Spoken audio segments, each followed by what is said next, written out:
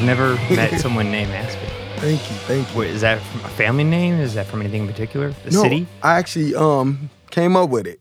Really? My Oh, cats. so it's a stage name. Yeah, it's my stage name. You don't want to say your birth name? It's actually Demetrius. So Oh, Yeah. okay. And why Aspen? I just actually was going down the list of names that I thought sounded cool, and I was like, this is the one. Mm-hmm. It matched the vibe of the music and everything that I was going for. So, And how long have you been making music? I've been making music for about 10 years. Okay. Yeah. Okay. So what age are you right now? Huh. I'm 27 right now. Oh, okay. Since late high school. Yeah, late high That's school. when a lot of people start. That's Yeah. when I started high school. Okay. Yeah, those are the years where you kind of suck, but you need to. Right. And I mean, I still feel like I suck, but it's not as bad anymore. I'm accepting of some of the things I make up, Yeah. Yeah. So, what got you into making music? Were you a musical child? It was actually random. I had some cousins. They did music a little bit, so they just asked me to be on one of their tracks. So I wrote a rap, and it was terrible, to be honest. And it was fun though. So I kept doing it and eventually going to studios. So it was a fun to venture out into. Yeah. And this is in Chicago? Yes. Cool. What parts of Chicago? What neighborhoods? It's actually the suburbs. So Waukegan area is okay. where Okay. I started off. And is that where you're located still? Gurney. Gurn? Oh, you're way up north. Yeah. Oh, okay. I'll be going up there soon. Lake Okay. Forest area. Okay, cool. So that's not far from you, right? No, not at all. About 20 minutes. Cool. And so do you perform a lot in Chicagoland area? Yes, I did. And have you been producing your own stuff, or just mostly doing your own music and having other producers come in? So I have some producers that I've been working with as of lately, a set group of producers that I work with. Okay. And so they normally make my instrumentals and everything. Yeah. And you just sing, rap? What do you do over it? It's a rap, but I also do singing melodies over it as well. Okay. But my main base is rapping. Okay. I always wonder that, this might sound ignorant, but I always wonder that fine line between melody and singing to rap and spoken word. Okay. And do you know when it switches? Is it fluid? I would say it's fluid. It's a very baseline. When I first started, I would say it was more gritty rap, and now I'm very happy type of rap, more indie style. I would say now. So, What do you mean happy? happy because I would say when I first started I was rapping more gritty, so more street style because I was younger. So that was the influence. As I grew older, I didn't have those same influence anymore. So I changed the things that I was talking about in my songs and stuff like that. So more of a feel good vibe, more happy vibe. Yeah. Was this from a place of did you feel more angst and sadness as a teenager in 20s, and then you started to realize get a new perspective on life? I think it was more so what I was hearing on the radio. So trying to mimic that style originally. And then over the years, I discovered myself and found the things that I actually like to speak about. Yeah. Do you I always wonder that about artists that come from a place of in a good way, mocking what they hear, replicating it because they realize that there might be financial stability there or validity in the masses, choosing what works. Did you find yourself trapped Yes. in that circle? You couldn't, you didn't really want to do it, but you saw well, if I'm going to do this, I got to at least live. Definitely. I would say that was the main thing, was trying to make it in there. So I felt I had to go the mainstream route. But then as time progressed, I realized that I could make my sound more so the mainstream thing if I kept pushing, you know? Right. And what year, how old were you when that started to flip? I would say about 22, 23, around then. It's Young enough. Yeah. That's not bad. Yeah. Yeah, I never personally, as a musician, I play guitar and bass in a couple bands, and I've been playing for 18 years now. And I've never found myself at all wanting to fit into that world of doing what the mainstream says or what deems financial stability. Yeah. And I don't get it. It doesn't click in my head. I always wanted to just do it. It seemed like a place to express myself. I don't want to make money off music. That's probably why it works for me to not fall into that trap. Whereas I do other things to make, to have financial stability. But I don't do it with music, and I kind of like that. I don't Yeah, like when someone's like, "Hey, you got to dress like this," or Yeah. "Your song should be a little bit short." I'm like, I just want it to be what I want it to be, and I find peace in that. But it's like a hobby to me. Music, I take it seriously, but it's like a hobby. Did it always feel like a career path to you, or did it seem like a hobby and then it turned into something more? I would say when I first started, strictly for the fun of doing it, and I found it fun.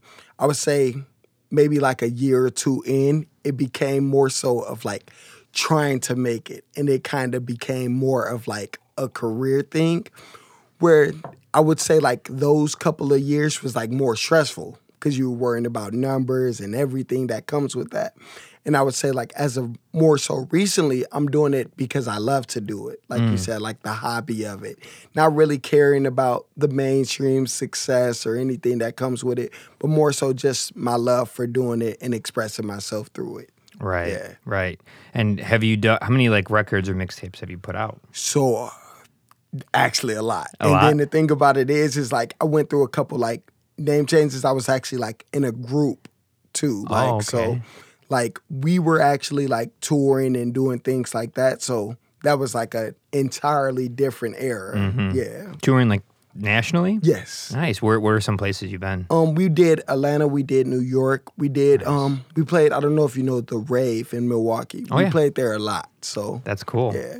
Wow. So how old were you when you started touring? That was about like 19. Oh, wow. Yeah. And this is like a rock band or a hip hop group? It was like hip hop R&B. So Hip-hop there R&B, was okay. like two singers, and then I was like the rapper of the group. Oh, okay. And you play any instruments or just sing? No, I don't. I tried Just to pick voice. up drums like as a child, could never get it. Yeah. So just singing drew you to being a performer. Yes. And as a singer performer, they're two different things.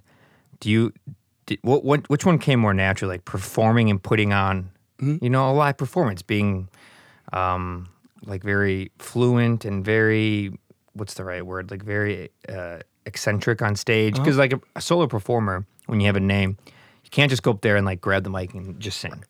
People want to be entertained. You almost have to be a form of like a dancer, acrobatic, like just you got to be really vibrant, right? So did you have like a charismatic personality, or is that something that comes out when you perform and you kind of keep it in? I would say that I'm like very shy. And then once I get on that stage, like a whole different personality comes out. Like I'm like a burst of energy on that stage. And Would your friends agree? yeah, So they would agree. where does that come from? Why I've heard that. I asked that question kind of knowing that answer because I've heard that so many times, and I kind of have it, but I notice a lot of people are very meek, very calm, collected, and they get on stage and they just like a flip of a switch, Yeah, I think it comes from like the vision of like what I have of myself in my head. And like sometimes I'm like humbled to show it. And then like once I get on that stage, like I'm there, I'm in the game. And so like I express it. And it's kind of weird. It's like a flip. It just comes on. Yeah. Interesting. And now that you've done it so many times, are you able to do it in other parts, other facets of your life? That switch has happened at like a party, Yes. or another show. Maybe you're seeing someone perform. Does it become more natural to you? Yeah. I think it's way more natural now. Like just going out, like now it's like a switch, like I said. Like I could go into a room and turn it on and turn it off. Like leave here and be like the most quietest, chill person, and then go on stage and I'm like full of energy. So Okay.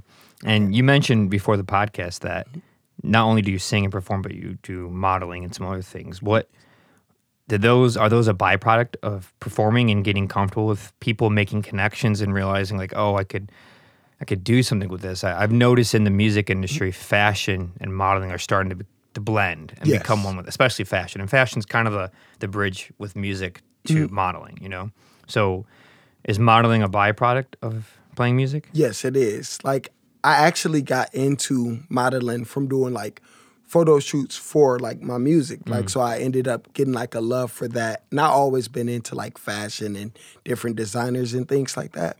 So I started doing photo shoots, fell in love with it, and then I ended up getting like connects to like fashion photographers and stuff like that. So I started taking photos with them and then sending them off to agencies and going that whole route to get into different agencies and stuff. So, and I actually stopped doing music for about a year and a half to solely be into modeling. Oh, Yeah. wow. How old were you when you started doing modeling? That was maybe about 24, 25 that I like stopped completely. Stop modeling or stop doing music? Stopped doing music Right. too. Because that's like the prime age for modeling. Yeah. It's pretty hard to model past like 28. So Yeah. I've been told by Yeah. models, which is bizarre. It might be different for men. That's been female models. No, there's the dog. Interesting. So, but like, why modeling? Like modeling and music. Mm-hmm. Although those worlds kind of bleed because you get a lot of exposure from people looking at you and doing photography for your bands, their promos. So you get used to it. Like I've had a lot of photos taken of me as well, but it's a different art form. It's a different Yes. job. It's a different headspace. It's even like what it means to society. It's very different. Yes. So why modeling? I think like I was saying like prior, like I do art too. So I look at like music and modeling as like art forms, like ways to express yourself. Like I like to do like the funky poses and the different unique like clothing styles, the stuff that like you typically wouldn't wear on your everyday wear, but Yeah. like when you do those photo shoots, you can put on the oversized sweater that might not look right on your casual day, you know? I have a lot of model-esque clothes that I probably wear in like what you just in situations I shouldn't. I have this sweater. I swear to God, I could probably sell it for a lot of money now. I found it at the thrift store on the north side when I was 18. It's an 8XL sweater. Wow. I'm gonna say that again. 8X's. Wow. L. It's huge, and it now looks like something people would wear that like Kanye West came up with. Yeah. But I got it 14 years ago when it was not cool, and I would always wear it, and everyone would always make fun of me. And I would wear it all the time. I would wear it to college. Oh my God, I'd wear it to parties. Like I would do it on purpose just to like upset people. But anyway, it made me realize like how many pairs of or different combinations of clothes I have that fit certain situations much better than others. But I tend to still wear them out of context of that situation. Sometimes because I realize that those situations are contrived and it's a construct. Yes. And that's like the more philosophical reason why. But then there's also a humorous part of me where I just like I want people to like get mad or upset. And I think it's funny that people do when you wear something out of a certain context of a situation. I don't know, it's like a dark humor. But so when you model, you wear certain clothes for that. You don't wear them out and about. You don't dress like that. Like right now, you're just wearing like a light eggshell pink shirt and hat, right? Yep. Right. I got like these funky flower pants on, but It's also hot. It's really hard to wear certain fashionable clothes when it's hot. Personally, I keep it very light, but that's why I like the winter. Yeah. Right? Yeah. You can just get so much out of it fashion-wise. I agree. Layers on layers, and I mean, there's some beachwear you can rock pretty, that's cool, but it's just not the same. You can't combine as much. No, not as many layers. You can't. Right. Yeah. What's your favorite thing to model? Like, what do you like to model? Anything in particular? Any type of clothes in particular? I would say I'm very like anything. Like I could go any style. Like I might do like a dressy type look, but then I could also go into like a punk rock type look. It's very like no layers with the modeling. But I actually like that because like I feel like I said, I could express myself in different ways.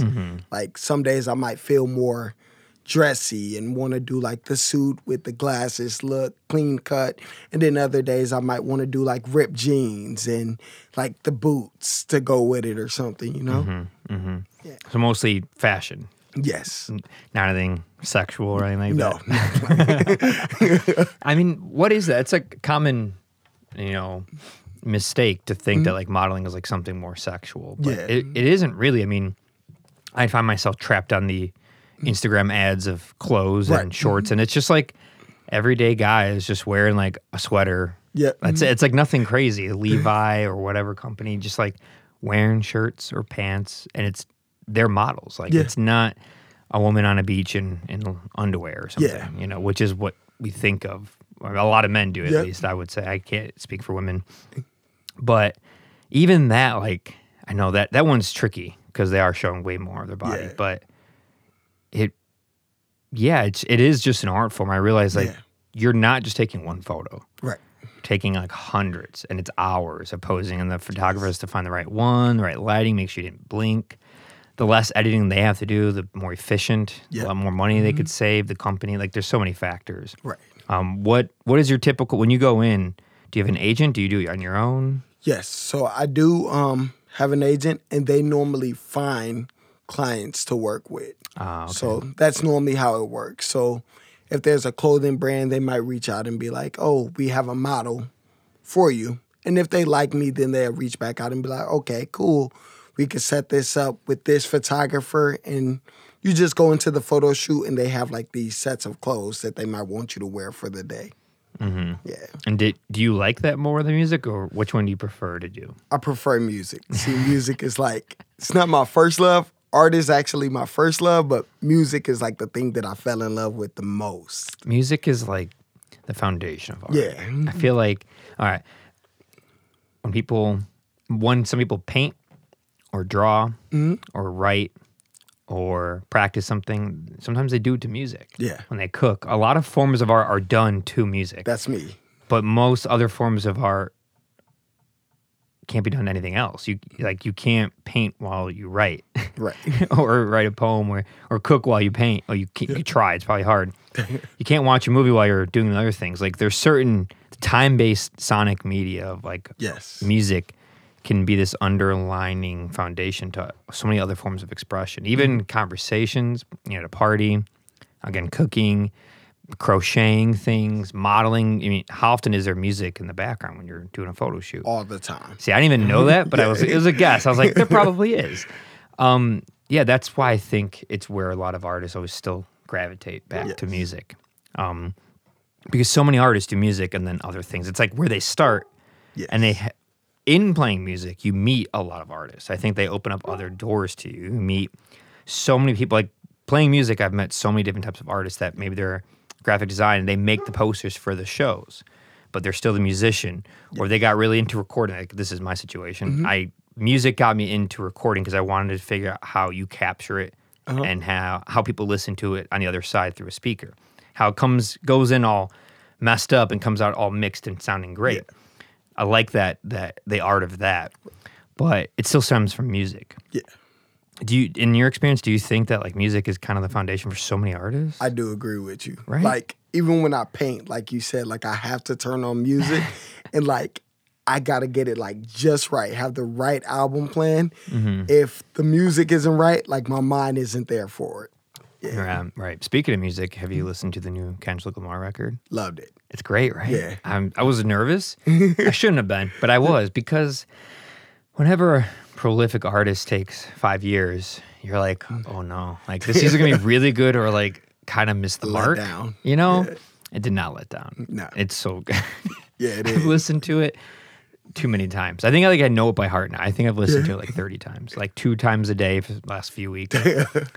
And it's so good. I don't know. He's great. Yeah, he is. I like it. I've been asking people when I see him, like, do you listen to it? What do you think? Most people say they love it. Yeah. Any review I've read has been good. Anybody I trust with music has liked it.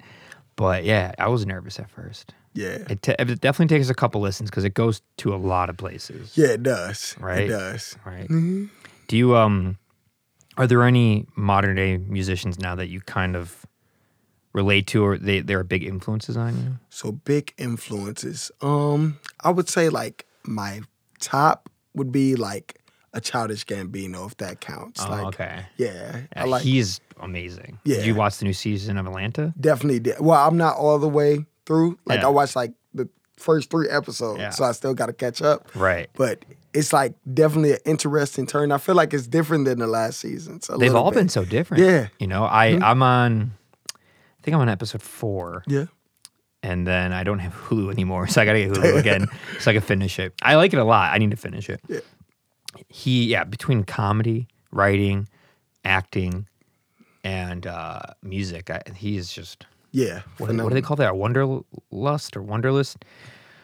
Wonderkin. Yeah. So Wonderkin, that's the word. Someone who's like really prolific at a young age. Yeah, he's wild. Any other musicians? Other musicians. I'm a big fan of like Kid Cudi. I know he's a little, Mm-hmm. older. I would say new generation. I'm trying to think of somebody from the new generation. I don't know. Do you know Toby Lou? No. Yeah, he's a really good artist. He's from Chicago, but Okay. very creative. Toby artist. Lou? Toby Lou. Got it. Yeah. And do you spend a lot of time doing, like when you make music, are you doing it in studios where you live or do you go to the city? So I actually, I used to travel out to the city. I did a lot of my recording at like Soundscape. I also used to record with one of my friends from like back home that I was actually in the group with. But as of recently, I go to a studio in Palatine. Oh, so- way up north. Yeah. Got it. Do you like that area? Do you ever want to move to the city to try to grow your music scene? I do. I really liked it, the Evanston area. I don't Do know, you? just something about it. I like, yeah. You like all those snobby people. I just like throwing jabs. It's Northwestern. What do you want from me? You get a university near Lake Michigan. Something's, Yeah, it's going to attract certain people. definitely. It's a nice area, though. Yeah. Really. Those houses are so amazing. They're beautiful. Like, They're unreal. I'm just like, imagine trick-or-treating around here. right. When I was a kid, my parents would always take us to like the nicer neighborhoods. Yeah. Or neighborhoods where the houses aren't so far from each other and you have to go upstairs. Oh, okay. Yeah. How about you? Did you trick-or-treat a lot? Yeah, I did. Did you ever go to the nicer areas? Yeah, we did all the It's time. like everyone does that. I wonder what it's like to live in those areas knowing that you can tell the difference in the types of kids that come from different backgrounds. Yeah. I wonder like if they like that or if they find it weird. Yeah. I always wonder. I feel like some people would like it because they're like, oh, all the kids are coming here. Yeah. But then I feel like you would have those certain types that's like, oh, no, stay where you're at. Certain types. We know exactly what you're trying to say. The people we don't want to associate with. Yeah, what are they doing here? Right. Don't they have their own neighborhood? I don't understand. Stay out. Tom, they're here again. Definitely. So you paint as well. Yes. What kind of paintings? Oil-based, watercolor? It's mixed media. So Okay. I do a lot of like acrylics, oil base, sometimes like micro pen I use. Like I would do like might have like a magazine or a newspaper cut up and like paste them onto the painting and then paint over that to create like its own like unique styles. Yeah. So yeah, mixed media. Wow, a bunch of stuff. Yeah. Do you ever do anything with like collage with it in it? Yes. All Nice. the time. Really? So music, modeling, this mixed media painting. When did you start getting into mixed media work? I would say like I always was like into like drawing as a kid, like very early on, maybe like 5 or 6. Oh, like, wow. Yeah. So, but I would say that it turned into more serious maybe around like 14, 15, where, Oh, okay. yeah. So you've been an artist through and through since you can remember. Yeah. Do you do any poetry? I do. I had a do. feeling. Yeah. Anybody who does hip hop does poetry. Yeah. Right? They almost are one of the same. Yeah. I had a really interesting conversation with an elderly man once who's really intelligent guy. He was in education for like 40 years. And he asked me, but no experience with hip hop or rap or R&B or anything. And he was like, is it music or is it just poetry? And I was like, I mean, so it's poetry in the sense of lyrics and rhyme scheme and even its deliverance, but it's almost like mixed media. It's you're blending two things because once you put melody and rhythm to something, that's what music is. I agree. Like you can't. That's how you create music: melody and rhythm. One of them or both. And so once you do that, it turns it into music because this usually comes from a place of an older like white perspective. They hear about hip hop and rap and they're thinking of rock and roll of the 60s and 70s. And that's their idea of music, even though they don't realize that where that came from was a bunch of black American blues players. The irony of their statements. But it's just like, well, all they're doing is taking words, putting melody and rhythm behind it, and we call it music. We call it a song. But that structure is still coming from a place of words, which is a place of poetry, which is a place of, again, R&B and rhythm and blues and blues and jazz before that in the 50s and 40s and 30s, which was primarily black America writing these songs. And even those came from older songs that were spoken word. Like, so what do we do? Like, it's almost like chicken or the egg. Right. Cat chasing its tail. Which It's one like, came? it's just a different genre, but it's still, because it's like, well, if it's just, is it poetry or music? Well, then what is classical music? There's no words. Yeah. But yet we still call it music, but we just put classical music because it's older. True. Because there's 80 strings playing at the same time, but it's just melody and rhythm. There are no words. In fact, in that style, you would just speak with the melody. Yes. Like that's the movements were the conversations and the words and the stories. That's what evoked emotion. Now we combine it with, we simplify it in the sense that we break down the patterns. We don't have long form, most hip hop songs are quite short, but the words, the heaviness of the words, the storytelling is what picks up all of that information. And I think it might just be time and place. Like some people just aren't around it, not exposed to it. Like I wasn't exposed to it for a long time. And then when I got exposed to it, I was like, oh, this is great. I just didn't know. Like if you grow up in a bubble where you don't listen to a certain type of music. Yeah, it's like as long as you're open to it or at least willing to admit it exists and it's important and it has a cultural impact, that's okay. It might not be your cup of tea, you know? Right. Like I'm sure there's certain genres you're not into. Mm-hmm. Let me try to guess. Modern country? Actually, like I actually listened to like a couple songs like here and there, like couple songs. But not much. Not much. Right. Not much. It's modern country's difficult. Yeah. Old country, like really old country, like country western and old time music, bluegrass. It's actually really interesting and comes from a really cool spot in American history. And such talented musicians. Like these people are all classically trained. They've been playing music their whole life. They're like masters of their instrument. Yeah. But because it has like a twang to it, people just go like, oh, that old time like lame country music. No, like these people are really good. No, they are. They're shredding on the fiddle. They're playing upright. They're playing fretless instruments, and these people are just killing it out there. They're really good musicians. Some of the best musicians I've worked with have been the old time folk bluegrass people, and then some of the best like lyricists I've ever worked with have been like people who do like hip hop and poetry. Yeah. And I'm like, man, there's good stuff everywhere. I don't know why we deem things not good or bad based. And honestly, it's as simple as based on like race and sex. Yeah. That's really what it is. And bias. I Bias. feel like some people, like, for instance, like, I listen to a lot of hip hop, but it would be false to say, like, oh, it isn't good country music out there, you know? Like, and I do love, like, rock and pop as well. Like, I would say, like, pop, I kind of fell off as of recently. I don't have, like, my main artist, but probably, like, 5 years ago, that was all I would listen to. Probably more than, like, hip hop, you know? So. What kind of pop? Like anybody in particular? It was like the mainstream The stuff. main Yeah, top the bill main, or yeah. top 40. Yep. See, I can't get into the top 40 stuff. It's too Poppy. It's not even that it's too poppy. It's literally so like it can be so corny sometimes. Yeah. Like just so uneventful, so emotionless, so predictable. I can predict everything. I'm listening. I'm like, they're gonna say this next. I didn't go here. They're gonna down to the third. Rise up. I could predict the chord progressions, the timing, the breakdown, the production effects. I'm like, maybe I'm a bad person for this because I think I just know a lot about those things. Right. And when I get annoyed with something, I'll get hyper critical. I'll get into the technical mode where I like literally break it apart instead of the type of care and respect I'll give other genres where I don't do that and I just listen to it as a music lover. So it is a problem I have that I should probably stop being so biased. But sometimes It's hard. it's just so sterile and generic and shiny sounding, and I'm just like, and I also, again, being a little bit of a rebel, I get mad that that's what everyone deems so popular, and then those bands and pop stars hoard, to be honest, the money in the music industry. Yeah. It's the same problem with all capitalism in all industries, but the music one, you got those top 40, top 100 musicians, artists, and they hoard all the money. Yeah. You know, no offense, Kendrick Lamar, but my friends had a hard time finding tickets for your concert at the United Center, and they had to pay like $200 to go see you, and it's not even like up close. Yeah. $200 to go see just someone seen not up close.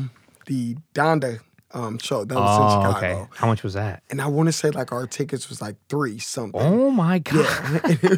I want to say. Right?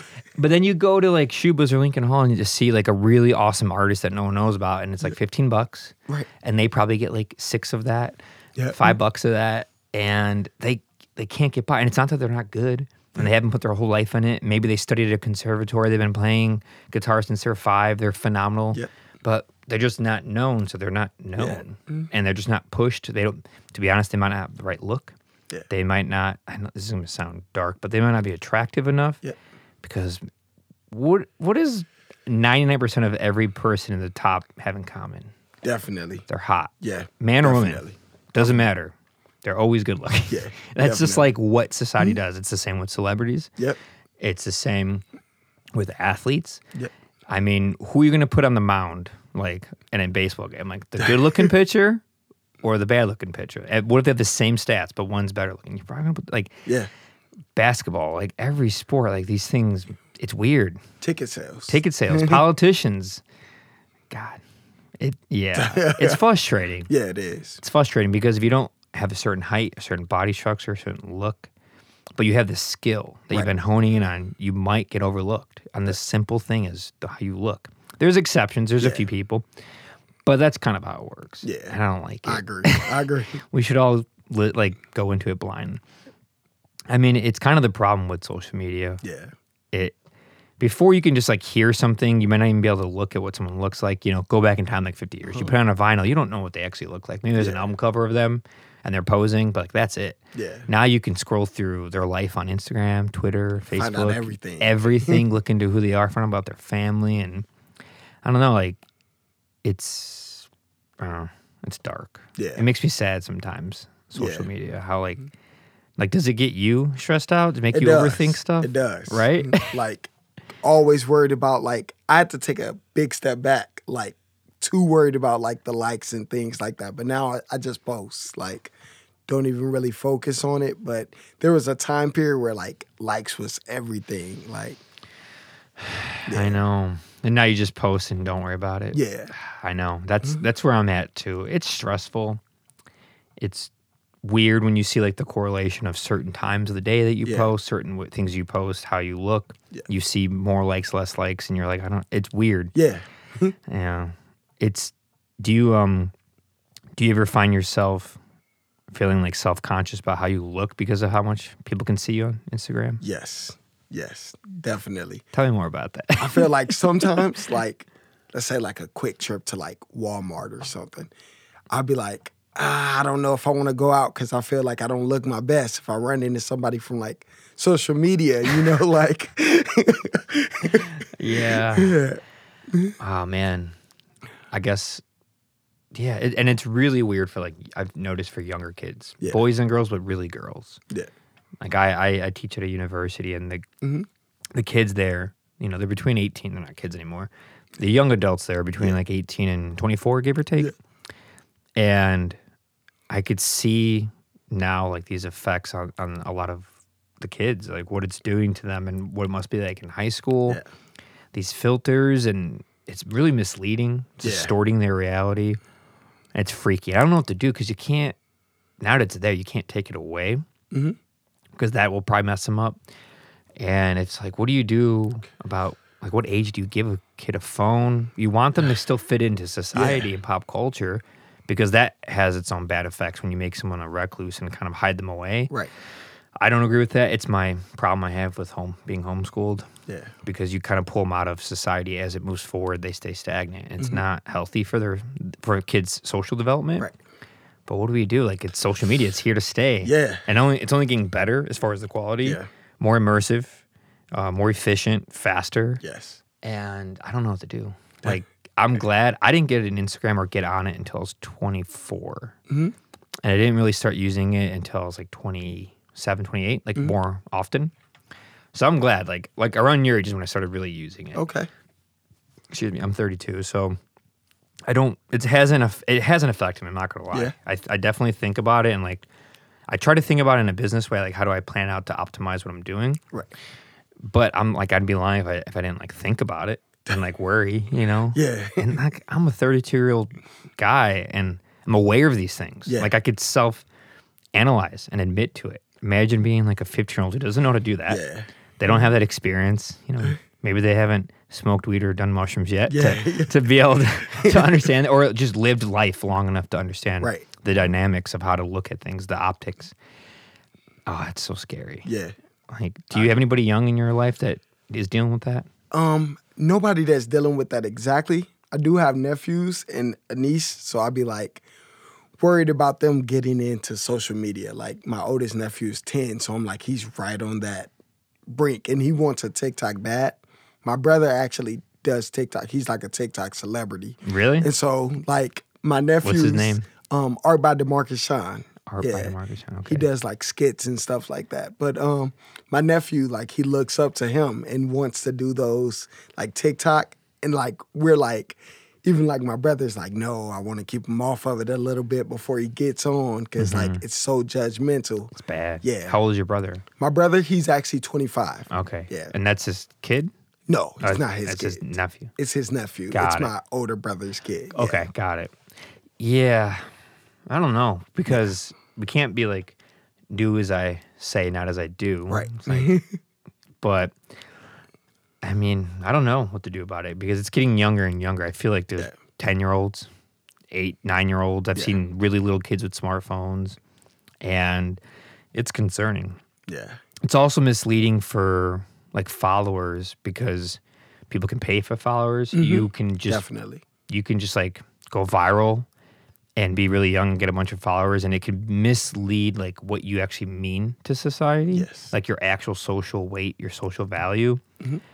And that's like the weird misleading thing about like YouTube and Instagram and Facebook. Like for how many people that I've personally been involved with or have worked with, collaborated with, who have been here, because I was so bad at social media, I kind of resisted it. My numbers and portrayal on the internet is very low compared to like how many people I actually interact with and know. It's like almost flipped. Like in reality, which I kind of like. Yeah. Like in reality, I actually know way more people than I think. That's a good thing, actually. Yeah, it's like, but it's a weird problem to have, because it's the opposite of what most people actually have. Yeah. Most people have the opposite. They actually have way more friends and connections on Instagram and Twitter and Facebook, and know way less people in reality. Yes. And I have the flipped version of that, because this whole thing I've been doing here has grown organically through talking and physically being around and working with people. Yeah.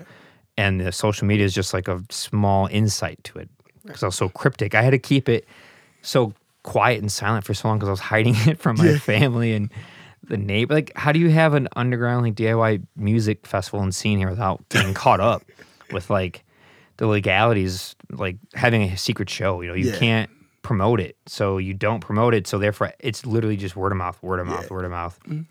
But now after doing it for so long, and it's okay to promote, it's like social media is catching up with the popularity of it in reality. Yeah. It's really bizarre. Yeah. And so many people don't have that. And I don't know. This might be a controversial statement, but I've noticed a trend of women who show a lot of skin having a lot of followers, but not a lot of content. And they're not really doing a lot, but they're which is fine. Yeah. But like I see, and if you really want to dig, click on their followers and you see it's mostly guys. Yes. So what does that mean? What is that truly authentic? What's going on there? See. I do understand. You want to chime in at all? You know what I'm talking about, though. No, I do know. I'm not crazy. And I only say that because I've talked to so many women Yes. about this. So this doesn't come from a place of a male like bias. It's like I'm curious because I notice it, and I ask women who are popular on social media, and they're like, "Yeah." I'm like, "What do we do with this?" Like, what do you think? I'd say like kudos to those women, but like I definitely know what you're talking about. I definitely. Yeah, I don't know what to do about that. Sometimes as a man, I'd be like, oh, they got it easy. But then I know that they're still like strategizing and doing their way of doing it, you know, like same way like we think of content, they think of it as just like something different. Like they know that like I think that men are quicker to like show love to women quicker. I think sometimes women don't want to give off that wrong perception by showing a guy love, if you understand. Yeah, it's tricky because I've heard the argument, if you will, from women in that position that it's been as blunt as like, well, forever men have been terrible to us, so like screw it. Yeah. If I get to use how I look for more popularity and, you know, financial like winnings or earnings, like then I'm going to do that. And I get that. Like I'll never know what it's like to be in that position where you can actually say that. And it's true. And that's fine. I just don't know what happens if we keep at this. And like the reality gets distorted.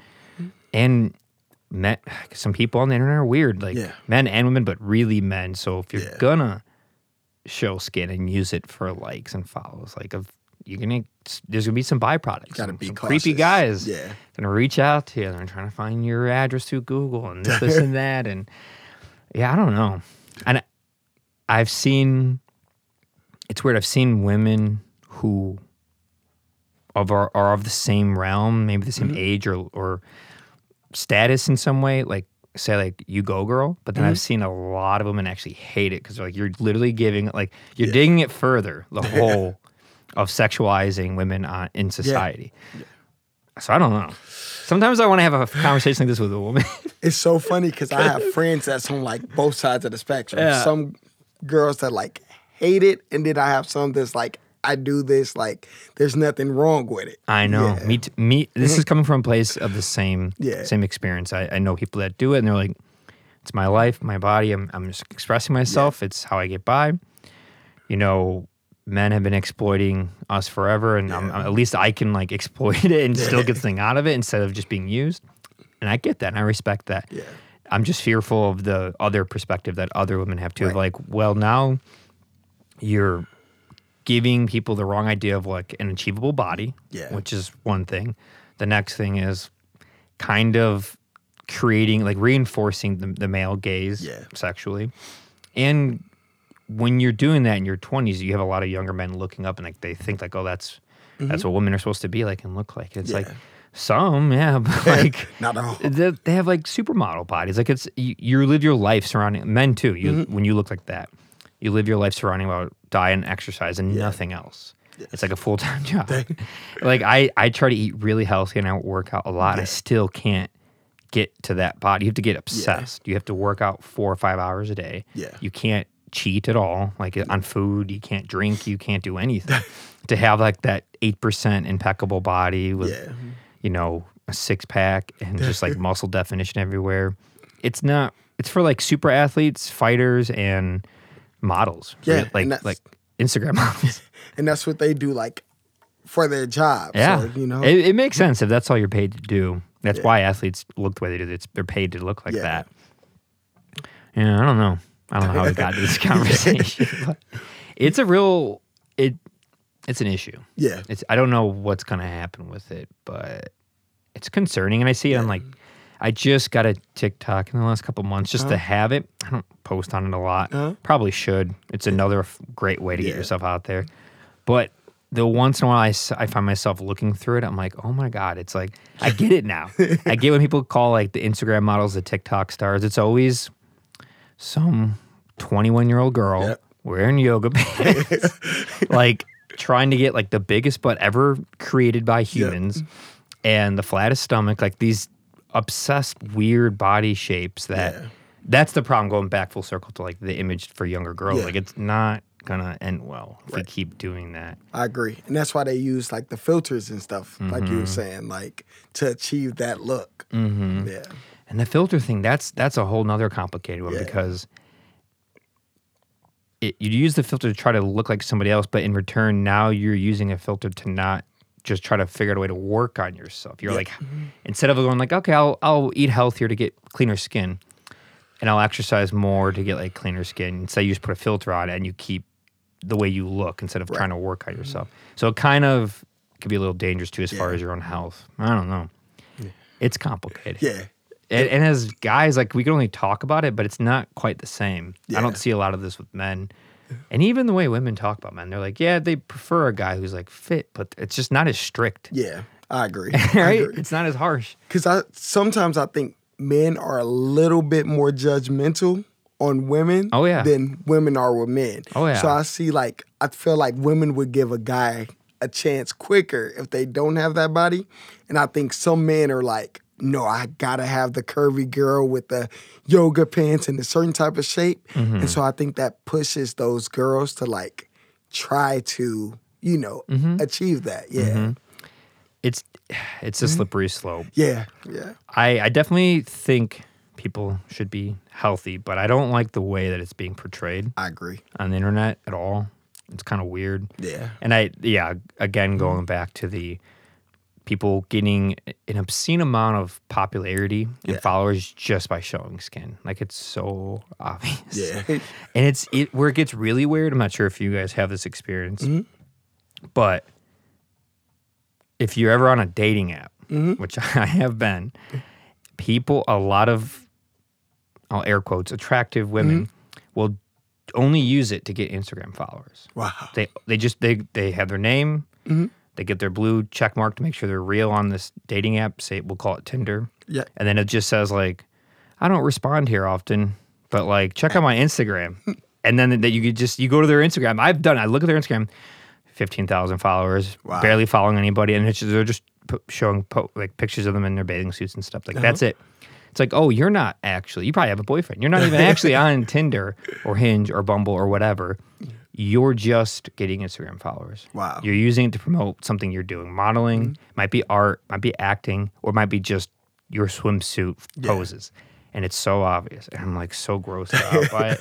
And I'm so frustrated by it. Yeah. Do you know anything about this? Have you heard about this? This is my first time hearing about it. It's very real. Yeah. I've experienced, and I've confirmed with other guys. I don't know if men do it, but a lot of women do that. Yeah. A lot of younger women, like, I've done the experiment of, like, opening up the age that I could see. And then between, like, 18 and 38, and I'll always see, like, 18 to, like, 24-year-old girls would, like, do this. I'm like, oh, I see. I started kind of using dating apps as, like, a social experience. Sometimes, not always, but, like, just to be like, what is going on out here? Right. And it's weird. People really will just use it to promote, like, their art. Like, they're not actually serious. And it's, like, another place to get more. And if you're kind of good looking, you'll get a bunch of guys to go and follow on there, and they'll think, like, oh, she said to message her, which a message comes with, I started following you, and then you just don't respond to the messages, but you get all these followers. Oh, it's so dirty. It's so tricky. Right. It's like they're playing the system. Yeah. I know. And, like, the end-all, be-all argument always can go to, well, like, men have been doing this to us, so, like, screw it. And you're like, I mean, I guess I can't argue with that. Yeah. But I still don't think it's, like, the right way to go about to have equality. I agree. Of, like, humans. I don't know. It goes back to that two wrongs don't make a right type thing. Like, Exactly. An eye for an eye leaves the whole world blind. Yeah. Exactly. I agree. Oh, man. Well, tell me something else that's going on in life. Besides, we can get off the social media topic. It's a bit, it's a bit sad and dark. Yeah. A little bit out of our conversation now. I feel like it's a good thing to have with, like, a man and a woman to really talk about it. Two guys, we can only go so far before we're like, I don't know.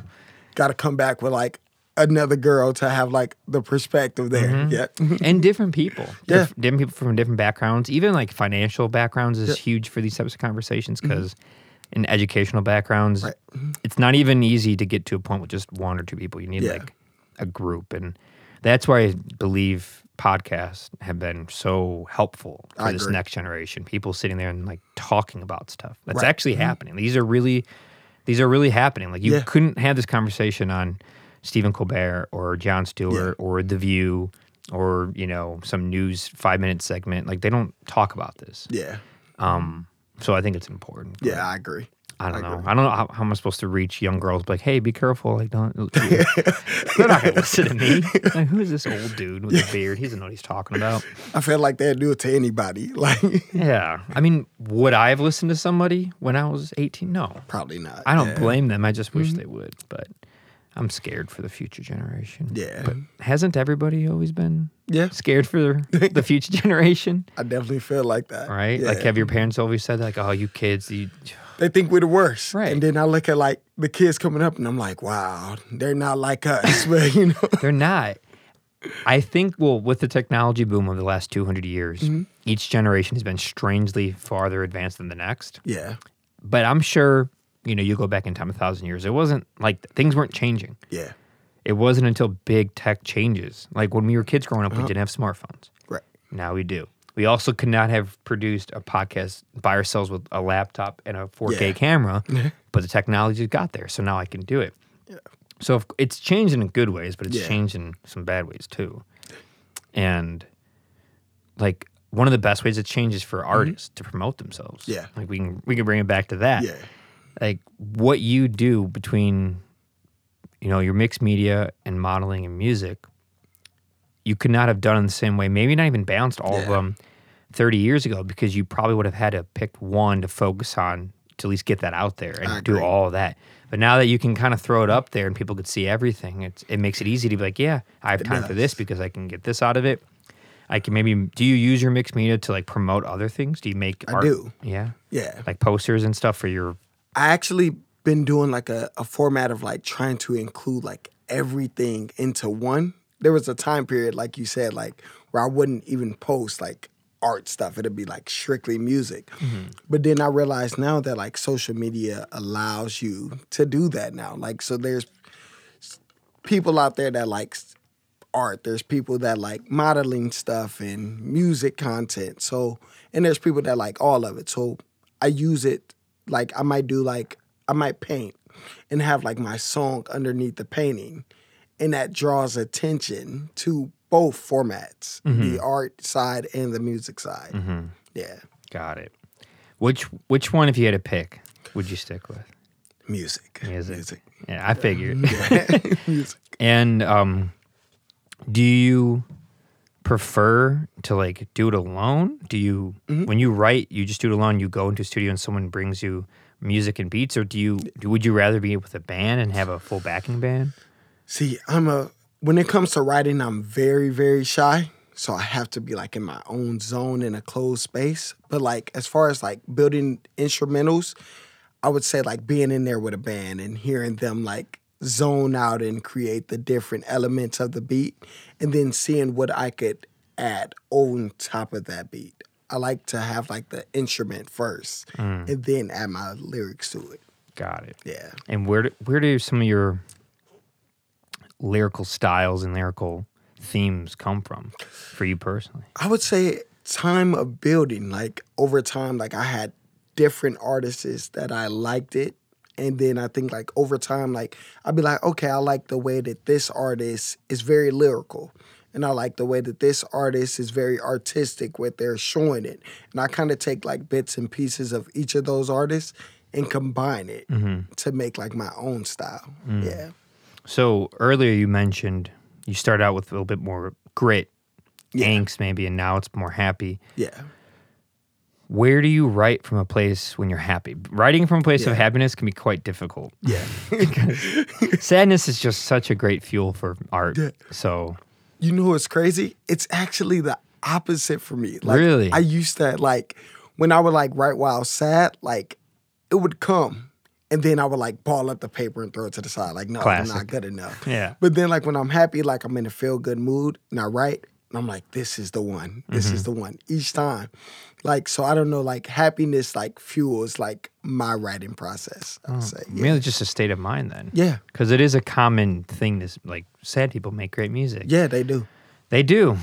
And when I've had such a hard time writing my own music in the last couple of years, mostly because of just being really busy, but also being in a better headspace. I'm not as sad as I used to be when I was younger, and I used to write so much when I was sad. Yeah. Really heavy stuff, and I almost thought I needed that to do it. Yeah. And now I realize it is just a perspective, like a headspace. Yeah. Like you can still write beautiful and sad things while you're still happy. Yes. And I sometimes when I write that, I have to write it from someone else's perspective. Yeah. Like when I write a lot of poetry, when I will write something that's a little bit heavier, I might be writing from someone I know that's dear to me, like what they're going through. Yeah. Or sometimes when I'm going through, but not through the lens of depression or sadness, but Right. more like it's just experiencing life. And sometimes it's sad. Yeah. Sometimes things don't go your way. But yeah, I think it's a healthier state of mind to Yeah. be able to write in any way that you're feeling, but not necessarily have to always be like, I need to be sad and drunk and down and just lonely to write anything good. Yeah. Because then you almost like manifest destiny. You almost like make it happen. You always find yourself being that spiraling artist that can't, find foundation, find ground. Yeah. And you tell yourself, like, I can't be a good artist unless I'm struggling. Yeah. Yeah, I mean, struggle makes good artists. It definitely thickens the It skin. does. It makes you resilient. But after struggling for as long as I have been, at being at 32 now, I'm like, I don't want to do that anymore. I'm tired of that kind of struggle, you know? Yeah. Do you find yourself still in the struggle Yeah. of being an artist? I think so. I think I would say I have found like that balance of like being like, okay, I'm in a happy state now, but I could channel that inner like if I wanted to make an emotional song, I could channel of like when I was going through the struggle to make that like sad song if I needed to. If that makes sense. Like I could be like in a very happy state and still create that sad music if I wanted to. Yeah. Are there anybody in your family that's musical? Yes, like actually like my little brother, he actually sings too. Like a lot of people doesn't know it, but he could sing as well. Yeah. What about parents? No. No, not at all. I have a cousin that's actually like it's my dad's cousin, but I'm not very close with him. But he's actually like in LA working with like labels and everything like that. So Maybe you should get close with him. yeah, we actually had a couple conversations online. Yeah, Oh, cool. yeah, But parents just not into that world? nah. No. Are they also from Gurney area? Yeah, they So are. you just born and raised over there? Well, my dad is actually from Flint, Michigan. My mom's from the Gurney area. So Flint, Michigan. Now that name Yeah. sticks out Yeah. nationally. Yeah. Man, that do they still have issues there? Not that I know of. I know the last time I went there like 2 years ago. When I went there 2 years ago, they were still saying don't drink the water. Now I don't think that's necessarily true. I think it's pretty much They fixed it. corrected. Yeah. I mean, they almost have to. It Yeah. was so bad.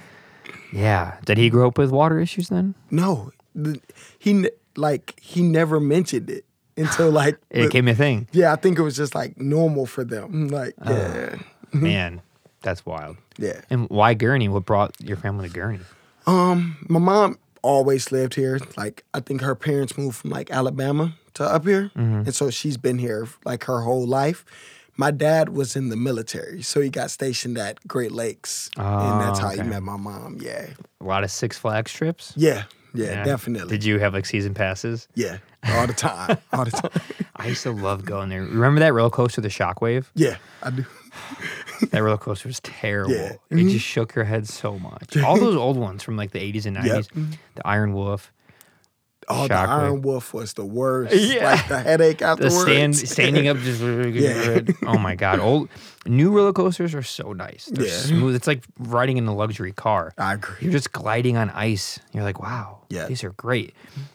I went to Cedar Point 6 years ago. You ever go there? I wanted to go. I never went though. You should go. It's definitely. I've been to a bunch of amusement parks. I've been to some in Dallas, California, Florida, and Indiana, and then Chicago or Gurney. But this one, it's not a Six Flags branch, Cedar Point, and it's.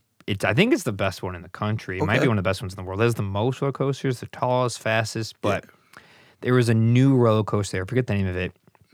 And it was one that sat 8 people in a row, which is kind of rare, I think. Yeah. And it was so comfortable. I felt so safe in it. It felt like I was sitting in a nice like Mercedes Benz, and just the chain going up was like silent. The drops were smooth. Everything about it felt. I felt like I was just gliding in the air, like flying. safe. Yeah.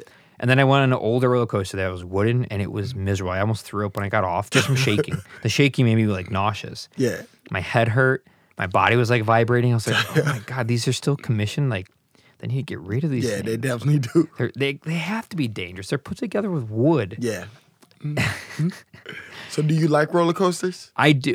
Yeah. I like anything that's not spinning. I'll throw up if I spin. Okay. I get bad with spinning, and I found out the hard way when I would go on like the Tilt-A-Whirl or the teacups or like the swings, at Six Flags. Yeah. And then I'd throw up and like I can't do it. It almost like when I see movies or shows when they do those things, I almost like I can't look at it. It makes me sick thinking about it. How about you? Can you handle that stuff? I can. I think where I draw the line is like really big drops. Like I just did the Raging Bull like maybe like 2 years ago for the first time. Really? And like out of all the times I went there, I would avoid that ride. I It's don't been there care. for like 20 years. Yeah. No matter how many times I got pressured, I'm like, nope. It's not that bad. No, it's not. When I finally did it, it wasn't that bad. But I did it like at Fright Fest. I had a big coat on, so like my hood was over my head. So I felt like I was in the zone and didn't pay attention to the drop. But Yeah. Fright Fest, I used to love that growing Yeah. up. It used to be so scary. Have you gone to that recently? Yeah, I have. Still scary? Still. Man, it was so much fun as a kid. I mean, as an adult, it's probably not as scary, but as a child, my dad always played into it. He was really into that stuff, Halloween.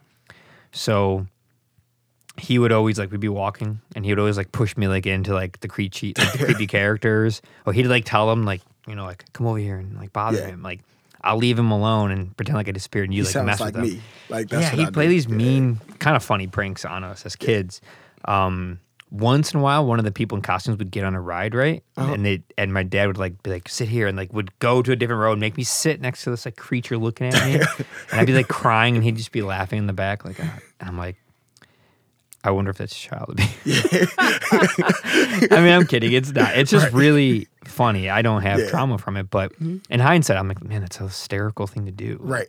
Making your kid cry for 2 minutes on a roller coaster while a zombie's sitting next. Do you ever experience that on a roller coaster? I'm not on the roller coaster, but I'm that guy that would see the monster and tell them to come pick with somebody that's scared of them. That's me. Yeah. It's got to be so much more fun when you bring kids, little kids. Yeah. Again, I don't really get scared as an adult from things that aren't real, like people in costumes. Yeah. But as bringing a kid would be really fun. Yeah, it would. Right.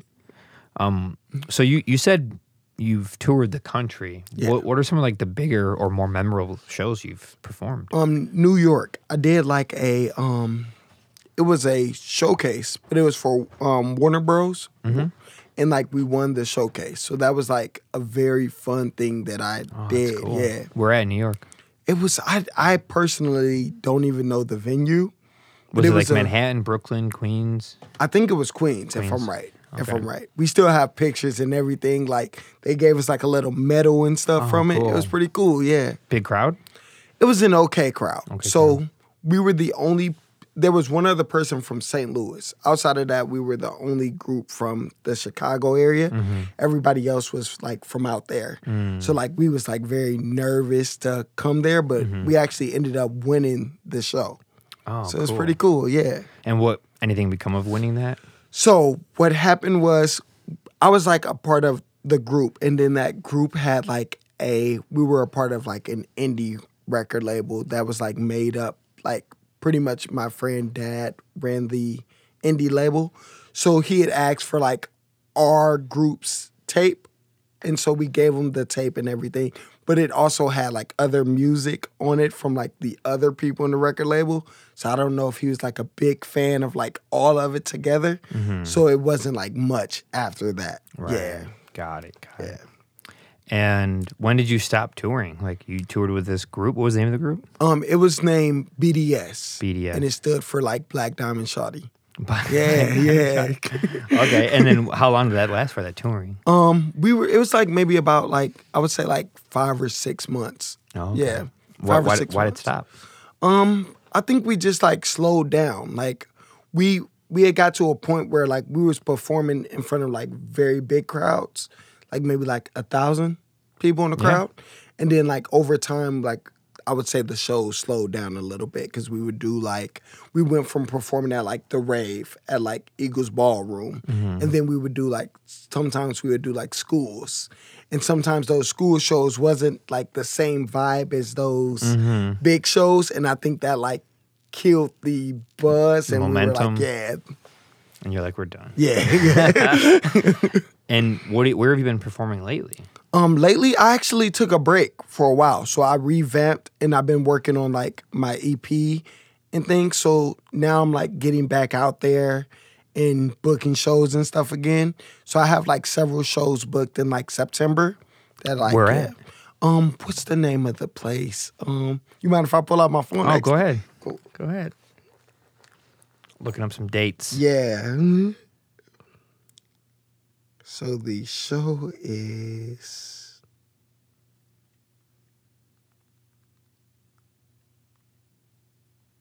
gotta look back in here. So the show would be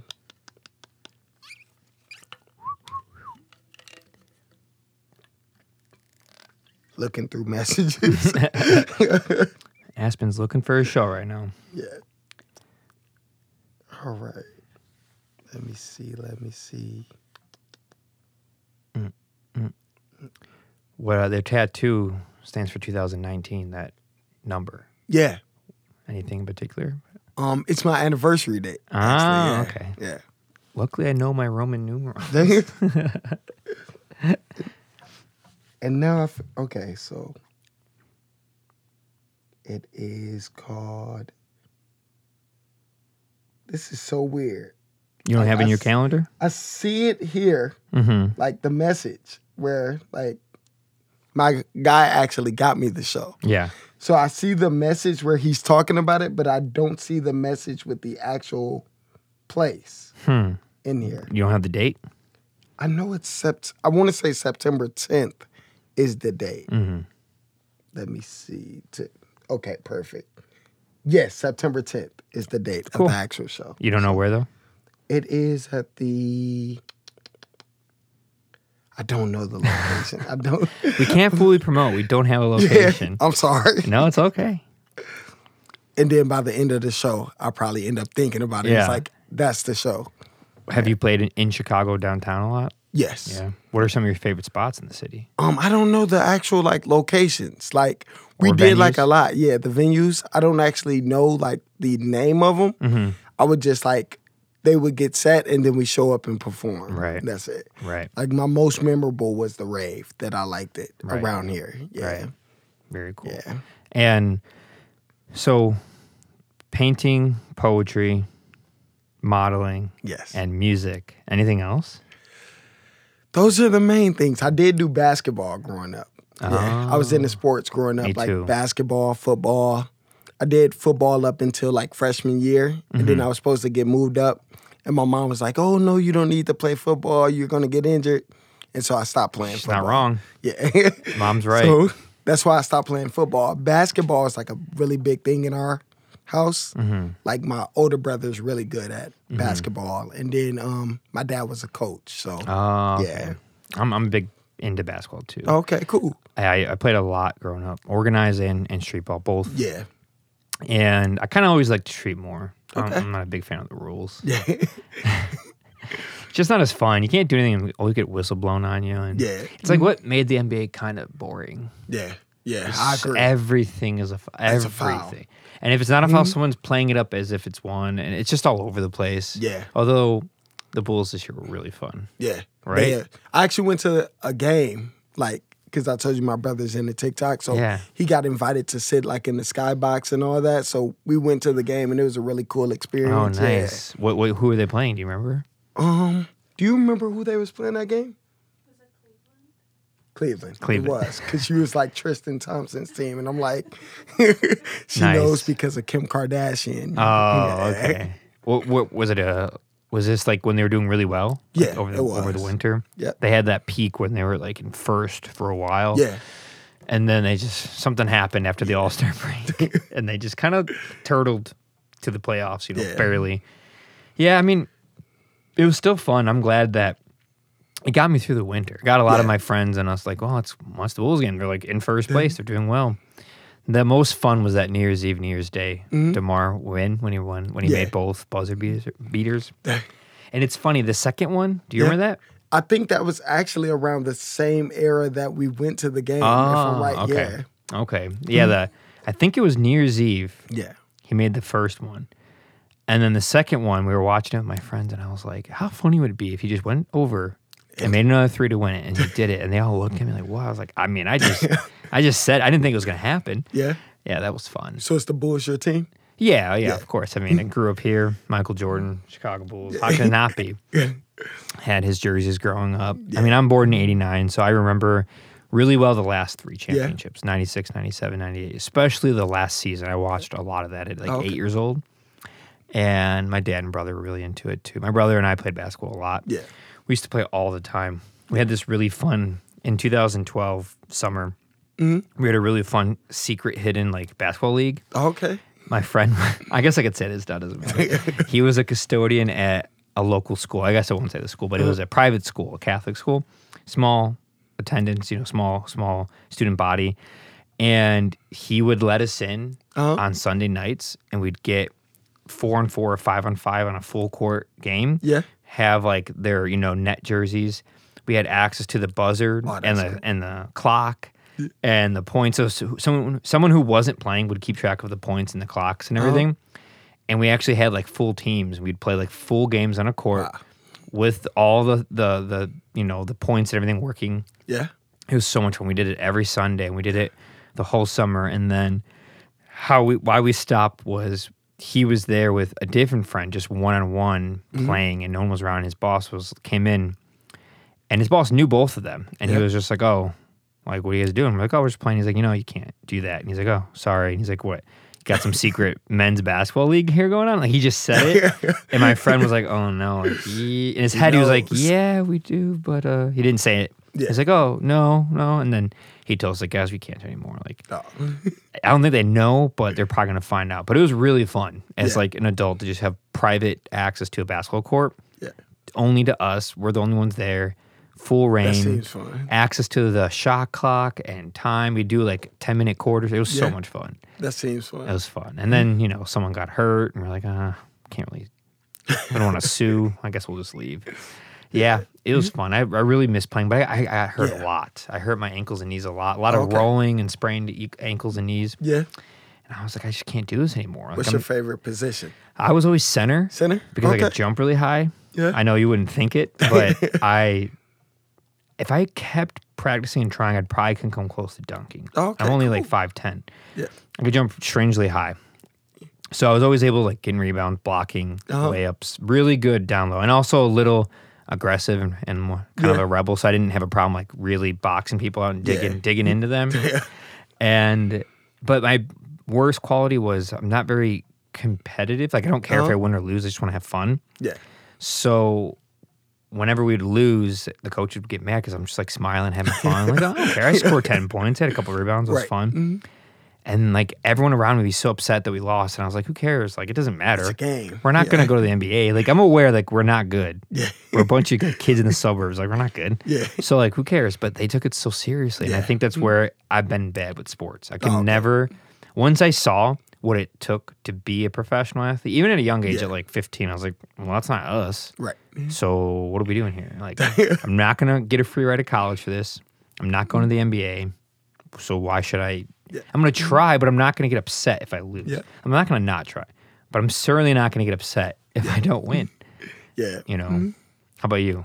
What position? Point guard. Point guard. Point guard. My whole career. You shoot well then? Yeah. Nice. Pretty good. I'm a really good passer. Okay. Really good passer, really good defense. Yeah. So are your ankles and knees okay then? Yeah. That's Well, probably why.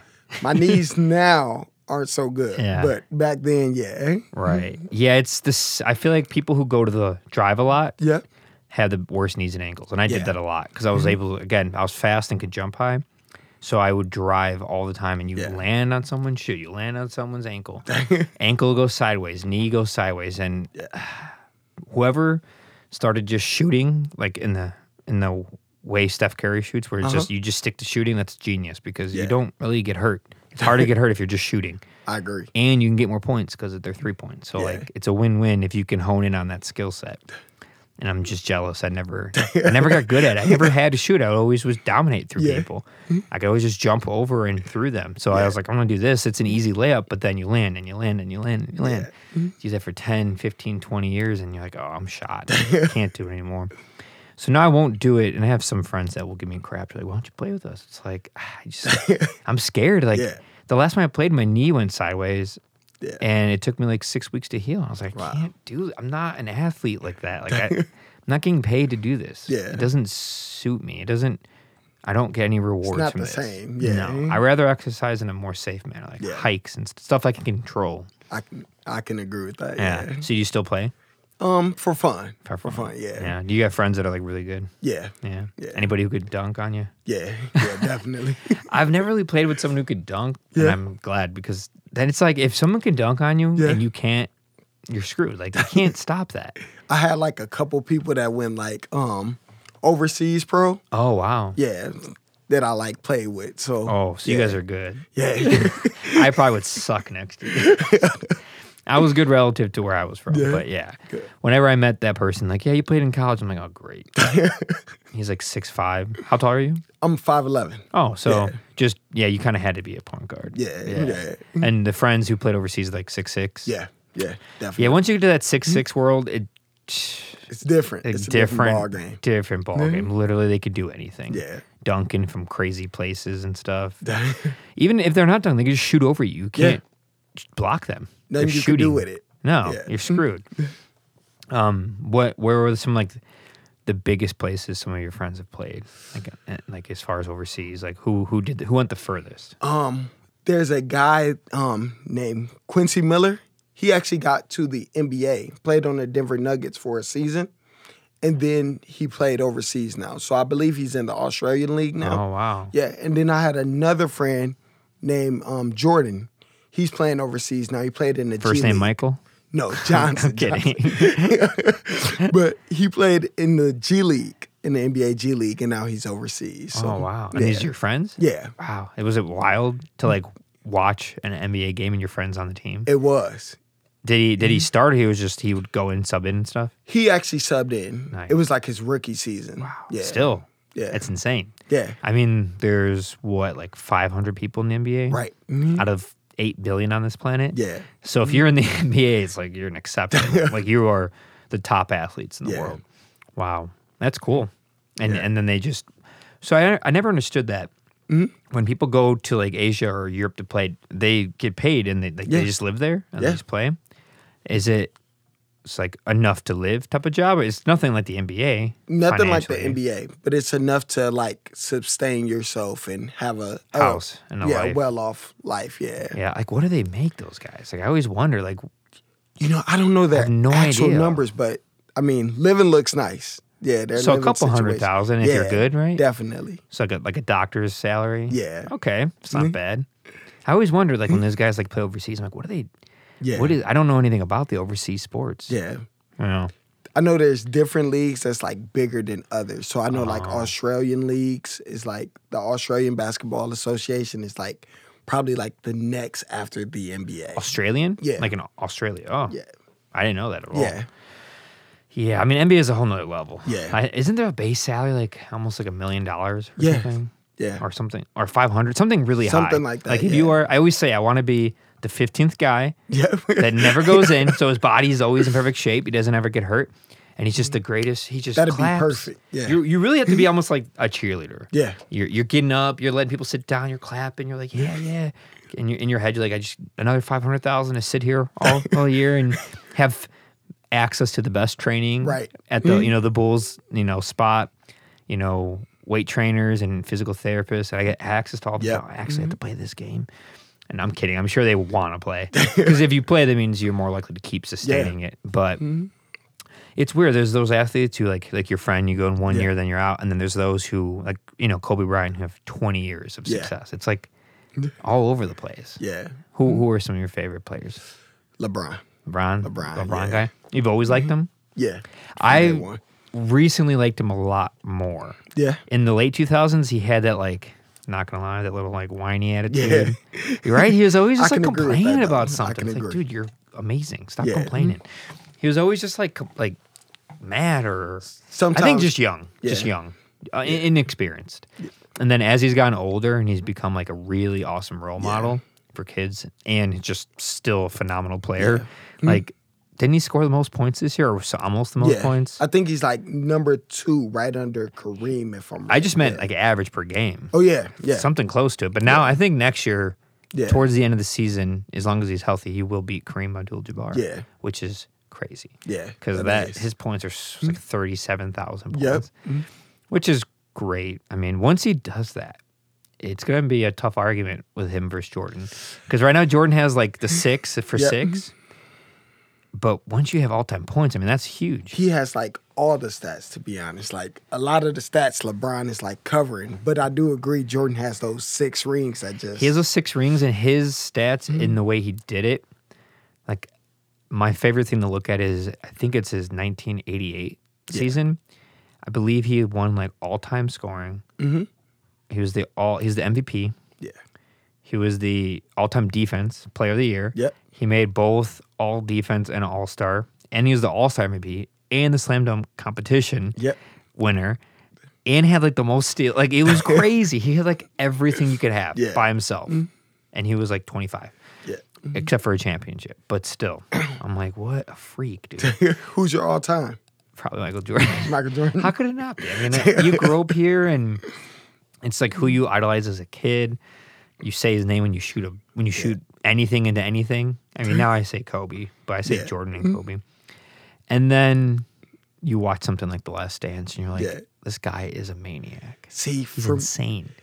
I wasn't the biggest Jordan fan. Really? I could like That's surprising from being from this area. yeah. I think it was my dad's influence on me. He's a big Detroit fan, so those two clash. Yeah. Oh, because of Flint, Michigan? Yeah. Ah, that makes sense. Yeah, you would not like Jordan if you're Yeah. from Detroit. Yeah. So he liked the bad boy. He liked Isaiah Thomas. Yeah. What does he think of Dennis Rodman, who did both? He's cordial with it. Yeah, he says he liked Dennis when he was on the Detroit. He's very biased. Anything Detroit. Right. Yeah. So what, Lamir? Yeah. Lambeer? Yep. That guy sucked. Yeah. He's such a dick. He was like the Grayson Allen of like the 80s. You know, Yeah. Grayson Allen from Milwaukee. Yeah. When I got to meet Alex Caruso and Ben Gordon Oh, like 2 weeks cool. ago. I went to United Center for this charity event. Oh, that's It was great. I snuck off and I was like walking around the empty stadium by myself. It was really surreal to be like in the empty stadium, just walking on the court. yeah. The court was there was ice. It was weird. It was Is like it? it Because was the hockey team plays there too, right? yeah. But it was like empty and I was snooping around. Yeah. And I'm like, man, I love being an adult. You can't get in trouble for anything. Right. As long as you are well groomed, dress well, and well mannered, people don't get mad at you. Yeah, they don't. The worst thing second they look. say is like, sir, are you supposed to be like, yeah, I'm supposed to be. I'm like, oh, okay. And they go about their day.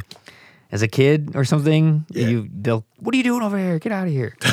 But as an adult, I'm like, I can pull this off. Yeah. Nothing's going to happen. Just do something with confidence. People, oh, he must be important. He must be here for a reason. Yeah. Right? I agree. I agree. Do you find yourself ever like using, this is a complete No? out of nowhere question, find yourself using like other people's tragedy in your life to express your art forms? Yes, sometimes. Yeah. Sometimes. In very rare occasions, I could like channel that into, I would say more so my art. More so. I would say like music is normally like, I wouldn't say it's all my experiences. Sometimes I write like I visualize and then I could write like the story for my music. But like with art, like if I see something that might like hit to the core, I might create like a painting based off of that. Yeah. Got it. Yeah. And how long have you been painting for? Since about 14, 15. 14, 15. Taking it serious more so. Do you sell any of your work? I actually want to get into like selling but I've been doing it a while just like for myself. But yeah. Interesting. Yeah.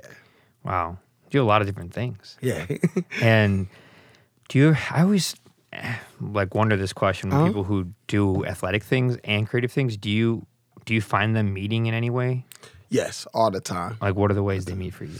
I would say like music and modeling. Those two go like hand in hand. What does? Music and modeling for me. Oh, okay. Yeah. I would say that it goes hand in hand because like on my Instagram, I like to do like a lot of like model-y type pictures, but I use those pictures to like promote my music. And then like for art, like I would say that sometimes like my music could be that soundtrack when I'm painting sometimes. Because like if I create a new song, I'm going to blast it like 100 million times. And like that's like my backing track for like my art sometimes. Yeah. But what about like things physical, like athletics, like basketball in Okay. this situation? Do you find basketball ever finds its way into your creative life? Like, do you think those worlds meet in any way for you? I would say not for me. Yeah. I would say they're like two separate worlds, but I actually like that. I feel like basketball is like my escape sometimes. Like when I get overwhelmed with like the artistic side, I go find like an empty court and put up some shots and clear my mind. Yeah. I have my own theory or thoughts Yeah. about it because I grew up doing creative things and Yeah. in sports, and sometimes I'm like, I think they're a little bit more similar than people give them credit for because they live in different camps. One lives in like, oh, you must be a jockey, bro, like hard-headed beefhead if you're an athlete, and you must be this like weird, introverted, meek, dainty person if you're an artist. But I'm like, have you watched athletes? Like the strategy, the creative thought it takes to come up with things, how to map out and figure out a situation. Even some sports start to get into the world of where like dance and ballerina are. Like, look at a slam dunk competition.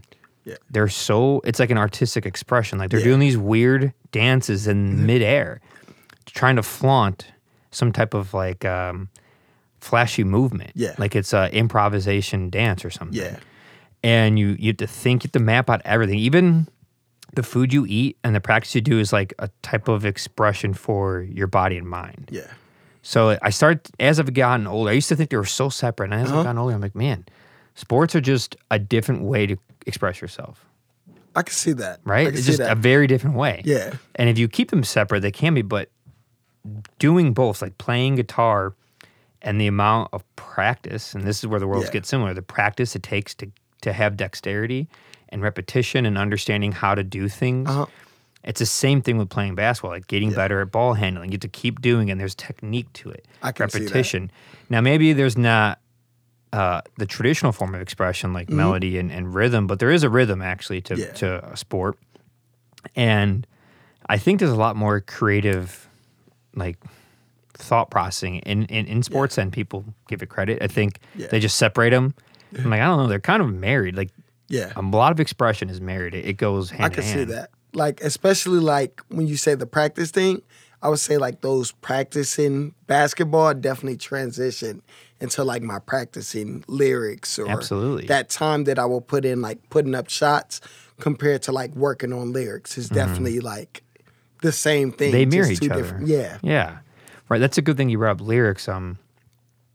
You get better at literally just writing a song the more you do it. Like lyrics, stories, rhyme schemes, patterns, pauses, breaks, all these things are coming more naturally when you keep doing it instead of just being like, I don't get how people write a song. It's like, dude, just keep doing it and they get better. Like if someone told me to write a poem, I'll give you, 5 minutes to write a poem and then edit it, show me it. I could do that now on the fly, like nothing. But 10 years ago, 20 years ago, I would sit there spiraling like, what do I write about? What do I do? And you just, that muscle memory of just doing it and doing it. And that's where you see skill, like raw talent and skill meeting, putting in the work, putting in the years, the hours to like get something going. It doesn't just come out of thin air. And that's where people, the more you scale up in your career, the more you should get paid because you're not just getting paid for what you did that night. Like say you play a show and someone gives you $1,000 and a friend or a family member finds out like, wow, you got $1,000 to just play for 2 hours. It's like, I didn't play for 2 hours. I've been playing for 15 years for those 2 hours, so I can make $1,000. That's payback for the 15 years I didn't make anything. So that's how I feel now. When I finally will get some like decent money for a job, I'm like, man. In my head, we've been sadly like not tricked, but kind of taught by our parents to be like, if you're not like working hard and working like you're not making, if you're not making money like hourly, you're like doing a job or something. But it's like, what if this is just, this money's making up for all the years I worked hard at this? And it is a job. And just because it's not a traditional thing where I went in, someone hired me, I have a pay stub, and I get paid from this time to this time, and I'm making money for some other company, just because it's not that doesn't mean this isn't work. It takes a lot of time to get to that. When you see someone perform in a venue, they're not just working that night. They work for so many years and countless hours to be able to do that. I agree with that. Even have the stage performance, the confidence. A newbie is like nervous and sweating and messing up and slipping and forgetting their lines. And if a seasoned veteran, you would never know. Like they're perfect. And it's like all those years and even the traveling, the planning, the commute, prepping, their work day starts at like 4 p.m. and goes till 1. It doesn't start at 8 and get off at 4 like most people. And it starts at time because that's when everyone else got off work and now they can come see you perform. Like, do you ever have a weird feeling about it from like your family, the way you were raised to like what you do now? Yes, I would say, especially my mom. My mom's a very traditional person. Like she runs like hotels and stuff. So she's like, she wants that typical like work life. My dad's more like, easygoing, like more free feel, but my mom's like, doesn't get the new artistic form, you know? Yeah. So, have they supported you? Yes, they did. They They did? did. They did. Was it hard at first? Have they always been there? Believe it or not, like, I don't think she took it seriously at first, but they always supported. Like, they actually, like, paid for, like, my first studio sessions and stuff. Oh, that's cool. And actually, like, the first time I ever recorded, like, it's a funny story, like, they did my ad-libs in my song. So That is funny. yeah. That's cool. Yeah. So, when you were like, you go to high school, did you go to college or anything like that? I went to, like, community college for, Okay. like, 2 years. Yeah. Got it. So, when you were doing that, were you telling them, like, I kind of want to pursue Yes. creative endeavors? It's going to be a little bit of this, a little bit of that, probably music. And they were just like, okay. They didn't.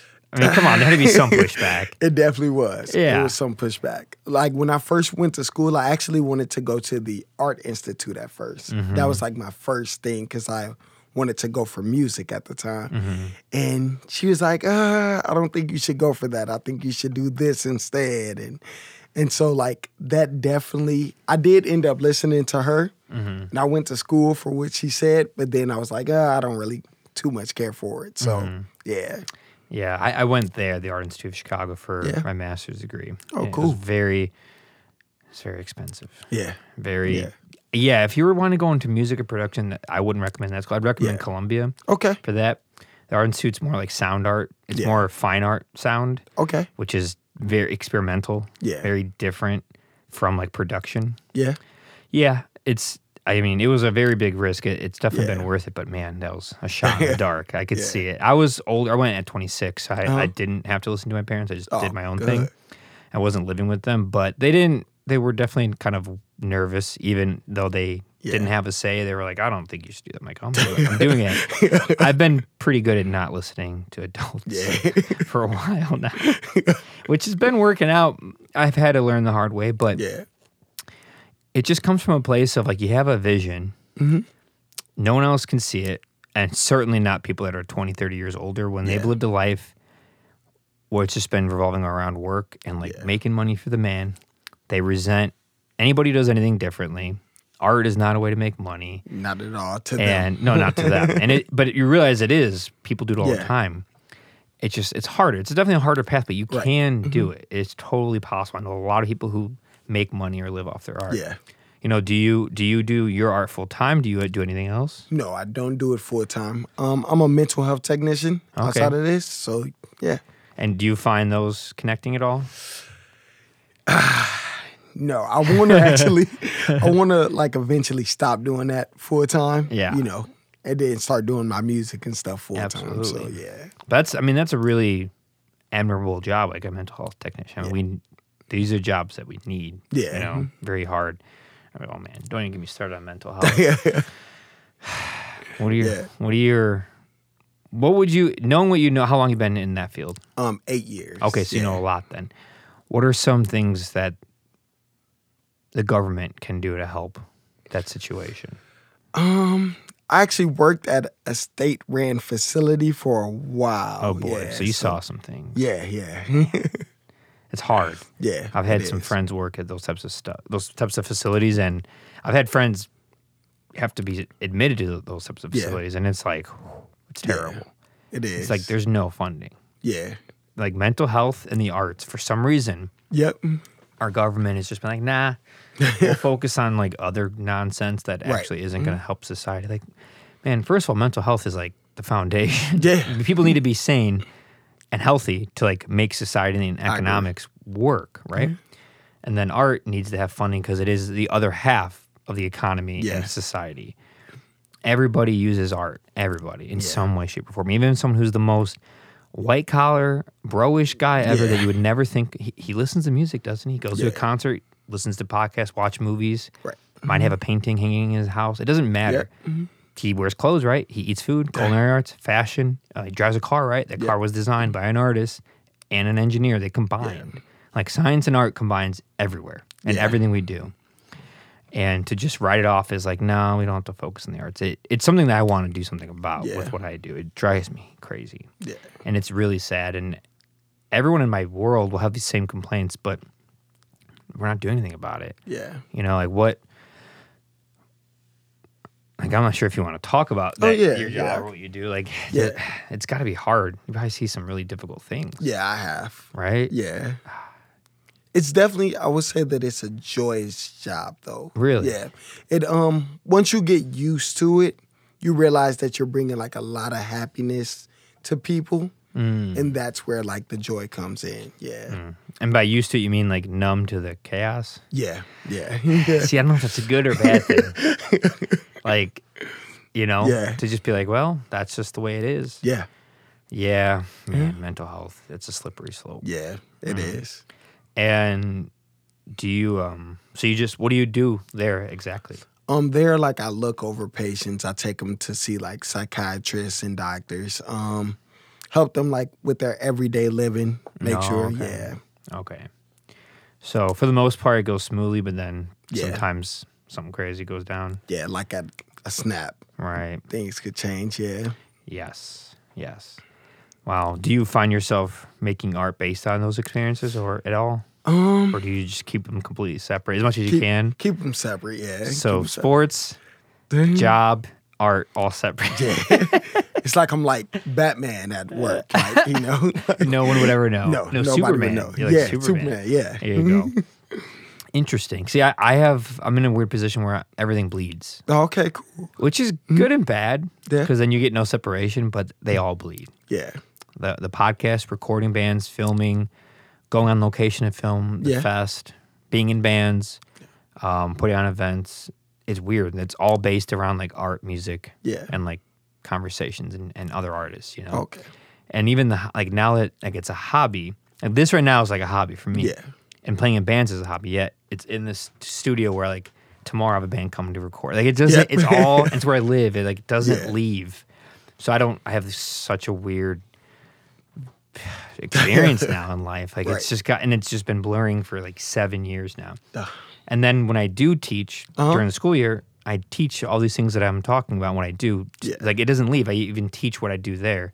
And then what I teach, I actually do here. Yeah. Like nothing leaves that bubble of like the art, music, production, event world, I can understand that. which is Yeah. weird. It's like I like it, but Yeah. I never get a break from it. Yeah. It's just always there. So yeah, I'm trying to teach myself how to like separate. And, I don't know. It's weird. So when I hear like, yeah, I work, I do my activities like sports, and then I Yeah. do my art, I'm like, I get a little jealous. I'm like, man, it sounds nice to just like separate. It's crazy because I get jealous here. You, like, The grass is always greener, Yeah. right? Yeah, I mean, I get jealous to a certain extent, but I'm grateful every day when, Yeah. like right now, 99% of my friends are at work. yeah. And I'm just like hanging out with you talking about these things, Yeah. you know? Like, did you have work today? Did you take off work for this? I'm on vacation right now. Oh, So, yeah. see, this is what you do in your Every time, vacation. yeah. This is just life, you know? And yeah, I'm not fully like truly jealous of people Yeah. that do that. I always wonder like, man, what is it like to like separate things? Yeah. So that's why when I do move to the city, I am excited to like apartment, Yeah. studio, fest, like they're separate, Yeah. but still doing them for life, but separating them. That's Yeah. going to be nice. Yeah. Although not having a commute to work is great when someone's like, yeah, I'll be in at 11 to record. Like, okay, I'll just come down the Okay. stairs. Give me 30 minutes, I'll be down. All right. Oh, yeah, right. It's very convenient. Yeah. But I'm grateful. I'm very Yeah. thankful for it's been a lot of work, but I'm thankful for Yeah. it. It's been really fun and weird. And you meet people like Yeah. yourself, you know? Yeah. And even having people reach out on the internet like you did that you don't know, it's like an honor. Like, oh, Yeah. someone's interested in what I do. Like that means a lot. So Yeah. thank you. I You're appreciate it. Is there anything else you would like to talk about or promote? I mean, So I did remember that show. Yes. It's at Subterranean. oh, Subterranean. Yeah. Nice. Is it upstairs or downstairs? That I don't know. Upstairs is like a bigger stage. Downstairs Yeah. is smaller. Oh, I've okay. played both. They're both cool. Cool. But upstairs is more like the venue. Okay. Downstairs is smaller. More smaller event. Yeah, it Okay. might hold 150 people downstairs. Upstairs might be like Okay. 300, Cool. something like that. Yeah. It's a cool spot though. I'll after this, maybe later sometime soon, I'll send you a list of a ton of venues Cool. to check out. Yeah. I have like every venue and email written down in the city. Oh, cool. that Cool. I just have been building over years. Yeah. And I send it to people. I'm like, you should just reach out. Yeah. I'm like, I don't have a direct connection to the booking agents, Right. but if I give you the email and the spot, definitely you would can, appreciate that. Yeah, of course. Yeah. Yeah. Man, interesting. Yeah. What are your experiences right now on the other side? On. In this experience right now. It was an amazing experience. Yeah. An amazing experience. We touched like all type of topics. Fun. Definitely fun. And this was my first time, so. Right, your first Yeah. podcast, right? I've done Yeah. hundreds. I'm Pro at it. Pro at it. I mean, I've definitely learned how to just talk. Yeah. People are just people. Yeah. Famous or not, doesn't matter. Creed, religion, financial Yeah. background, man, woman, black, white. People are just people, man. Yeah. Just want to be happy. I agree. You want to live. I agree. You want to see your loved one succeed. You don't want to die. Yeah. You want to be, fruitful in what you do and enjoy things. And Yeah. once you realize that, I don't know why other people don't know this. Yeah. When you hear about an old person or someone who truly is like sexist or racist or doesn't like someone because they're Muslim, you're like, it's so sad. Like Yeah. you're stifling life. Yeah. You have no idea how rich this life could be if you just open up. Yeah. And those are such minor things in life to like dislike a person about. Yeah. Like I can't really get it, but I don't get it. I've never understood it. Like yeah. I never understood any of those things. And then once I learned where it came from in college, like the history Yeah. of racism, of sexism, of different religious xenophobia, Yeah. religions, I'm like, wait, it's so simple.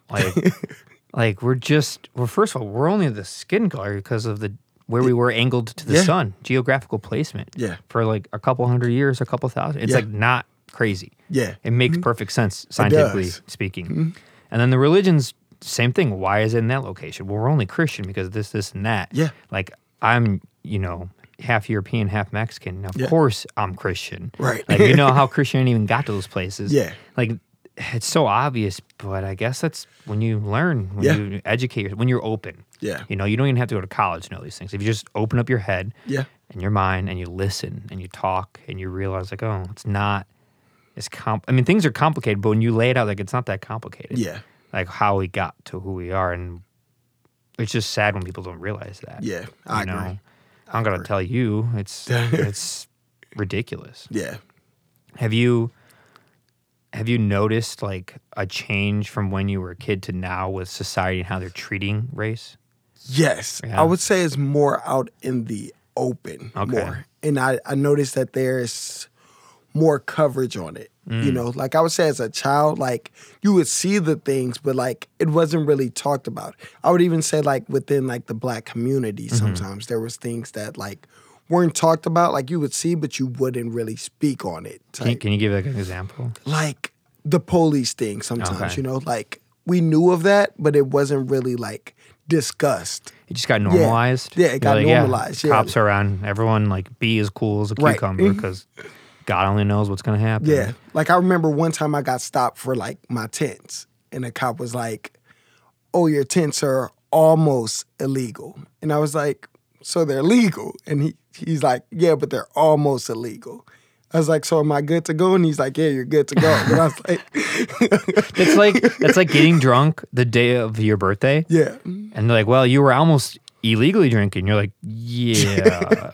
The law has defined lines for a reason. You can't Yeah. almost be anything. Like Right. you either are or you're not. yeah, Like if you were 20 and 364 days and you're 1 day away Yeah. from being 21, you got drunk, you'd be like, oh, sorry, I gotta give you a ticket. You're almost legal. right." That makes sense. Yeah, It's the way you word it. Yeah, it's just petty stuff like that. yeah, Yeah. It's a complicated one. Yeah. Yeah. Did you have a lot of any experiences like that with police? I would say yes. Like I had a lot of like small nitpicky type stuff. Nothing major, but like nitpicky. Like Right. I remember one time I got stopped like for speeding, and he pulled me over and was like, "I need to check your whole entire car." And I'm like, "Okay, go ahead," And so like he was acting as if like I did something wrong. I was maybe speeding like 10 miles over the speed limit. Yeah, normal stuff. Normal stuff. And he like checked the whole entire car as if like I had like guns and drugs in the car. He found nothing, but yeah. Did he feel stupid? Yeah, he did. And I, like, people was like, oh, you shouldn't have never let him check because he could have, like, planted something. But in my mind, I was like, oh, I wanted to let him check so that way he can could feel stupid. Yeah. Not just feel stupid, but maybe slowly realize like, oh, not everybody Right. that is a certain color is bad. Like Yeah. you can help someone like if they're hopefully smart enough to self-analyze and educate themselves through Yeah. experience. Like, oh, I'm making mistakes by doing this. I Yeah. should probably stop doing this. And you might like I don't Yeah. know. I mean, I used to look really wild when I was a teenager. I had my beard was really long and out of control, hair really long. I used to Yeah. wear like really wild clothes, but I always had a really clean car inside and out. So I'd get pulled over a lot because I speed a lot, and they would do the same thing. And be Yeah. like, because I just looked like a degenerate teenager, Right. you know. And they'd be like, "We need to search your car." I'm like, "Oh my god." Here we go again. And I'd be like, all right, fine, go ahead. I'd laugh, like, go right ahead. And they couldn't even find a crumb. Yeah. Like, I would really have an immaculate car. And they would just look at me like, I looked like I just had 10 pounds of weed Yeah. hidden in like my spare tires and I had nothing. And they're just like, all right, I guess you're free to go. And they'd do a backhanded thing like, Yeah. well, next time, like, what? Next time what? I don't travel with drugs. I don't even Right. do drugs at that Right. time I didn't. And I'm like, I don't use knives. I don't have weapons. I Yeah. don't fight. Like, you have nothing. But because I look kind of like a degenerate at the They're gonna time, bug you. you're going to like try to find me on something. And Yeah. and how I know this is true, and you probably experienced Yep. this, every woman I know, man, they get away every time. They cry. They look extra cute. Yeah. Tell me I'm wrong. That's. Oh, you're right. I've seen I've seen a situation. I didn't know. Just crying. You're like, what? Of course you knew. The speed limit says 35, and you're going 55. I think you know math. You knew. You're lying, but they don't want to give a screaming, crying person a ticket. I seen a situation where me and her was in the car, and the cop stopped her. I forgot for what reason, but he came up to the car and she was like, I think he said she was speeding or something, and she's like, "No, I'm not speeding." Like, and then he's like, "Look, I'm not giving you a ticket. You're fine. Just relax." He just. Was it like this? Was she like, no? Yeah. Yeah, pretty much. And then as soon as he walked away, she starts smiling like, Yeah. I got him again. That's like 20th time I got away with a ticket. Yep. I know. I can't sit there hyperventilate. Like I just go like, yeah, I was going 80 and then 55. Here's my driver. And there, when you do give full transparency, Yeah. you might still get a ticket, but they won't give you the worst ticket. Yeah. They might be like, all right, I'll give you like the lowest one. Yeah. Like go to safety traffic school and it'll be off your record. I'm like, fine. Or as of lately, I've gotten warnings. I never got those Yeah. before. Like the last 4, I've been pulled Yeah. over so many times, like 20 times probably, maybe more. Yeah. And the last like 4 times, they just gave me warnings. I was like, am I getting Lucked up. older? Do I have like a nicer, like, what's happening? And I realized I have shorter haircut. Yeah. I trim my beard. I have nicer glasses. I wear nicer clothes. I tuck my shirt in. Yep. I have a more modern car that's clean, not Yeah. an old, like a 1990 Oldsmobile, but Yeah. a 2015 Honda Civic. Yeah. And I'm like, man, just all these little things. I'm same person. Yeah. Same laws I'm breaking.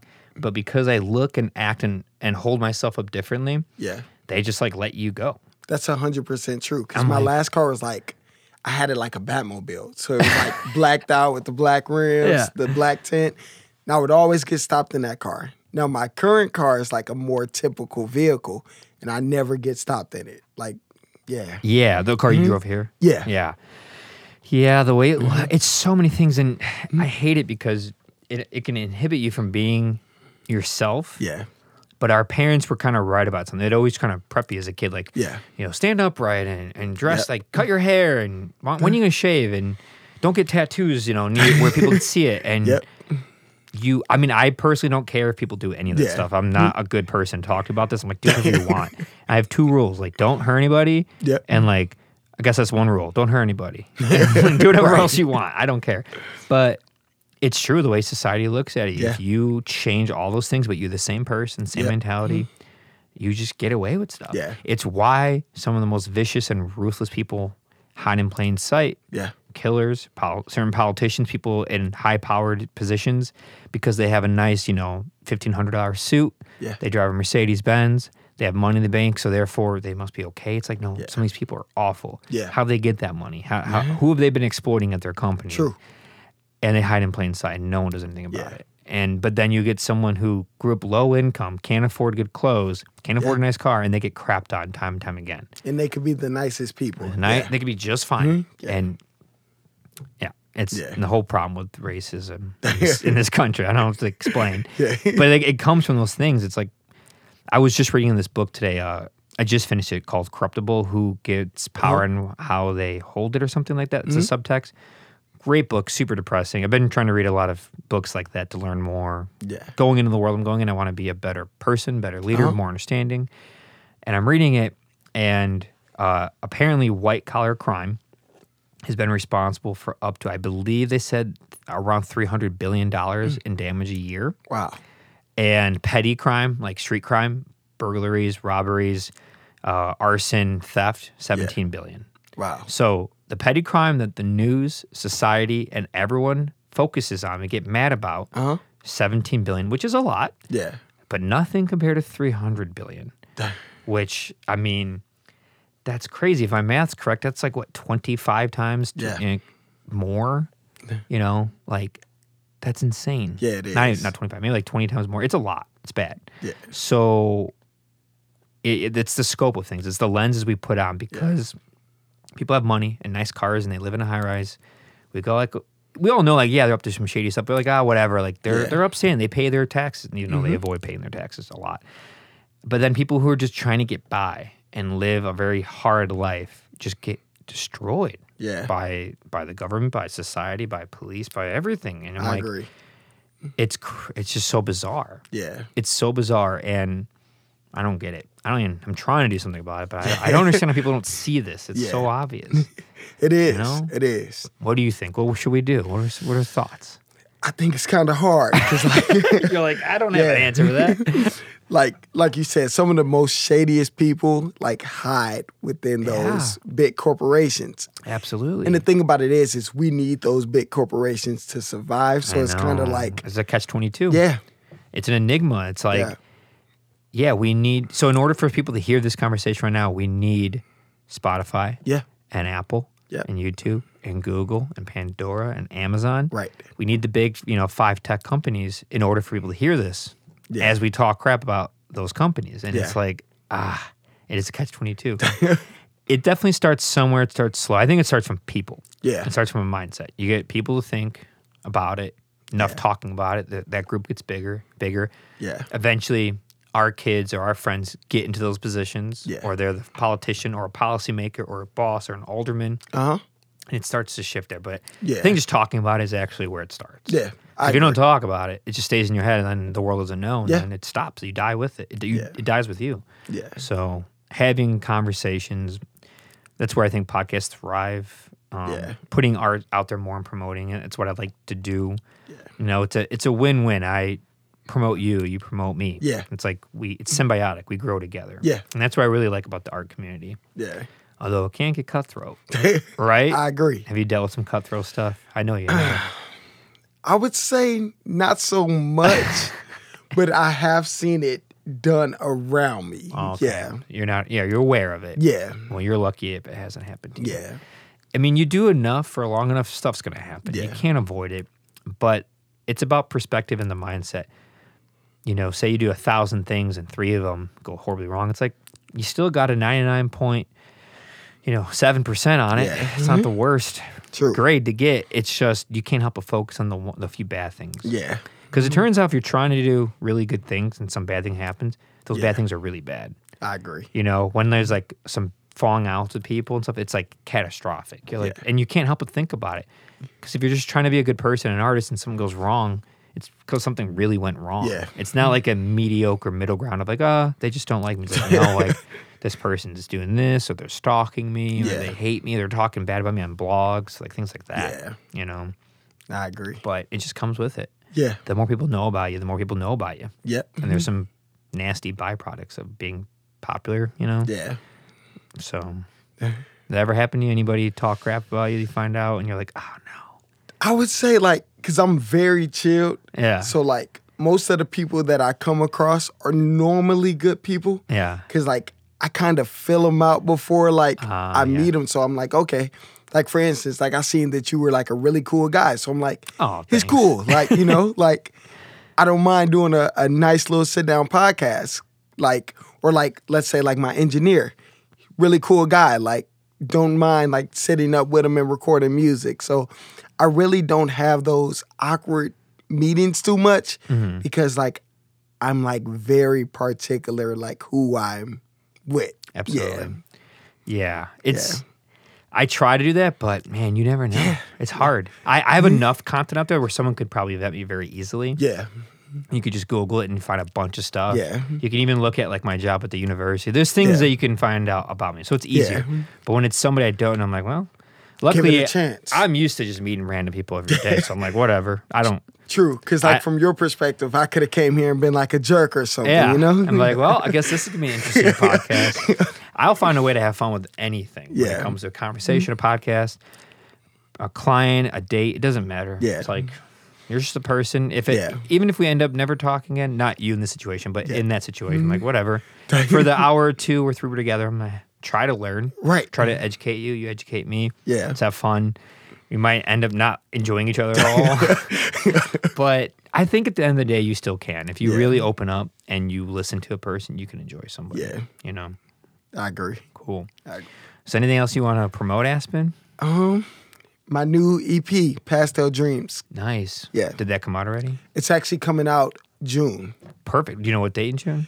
I kind of was like surprising a little bit. okay. I got a couple little surprises in the works. You So don't. Okay. yeah. Well, this will be out probably in 2 weeks. So Yeah. it might be around the same time. yeah. So new EP of a date. So was it September 10th? Yes. Subterranean, Chicago. Yes. Anything else? Those are my main things Where right now. can people find you? So people can find me on all of the streaming services. I'm on every single Everything. one. Yeah. Instagram. What would you be on Instagram? What's your handle? It's Aspen_Noah. Noah. Yeah. And then Facebook, similar thing. Not on Facebook. Not on on Facebook. Facebook. Yeah. I kind of gotta like go back to Facebook, but I am on like TikTok and Instagram. What's your TikTok? The same thing. Aspen_Noah. Cool. Yeah. Awesome. Yeah. Well, Aspen, I had a really good time talking with you. Same. Thank you for coming out here and sharing your story and everything you do. I appreciate your art and Thank what you you. do for a living. We need people that do what you do, so thank you for that. You're welcome. Thank you. You're welcome. Yeah. And take care and best of luck with all your creative endeavors. You as well. All right.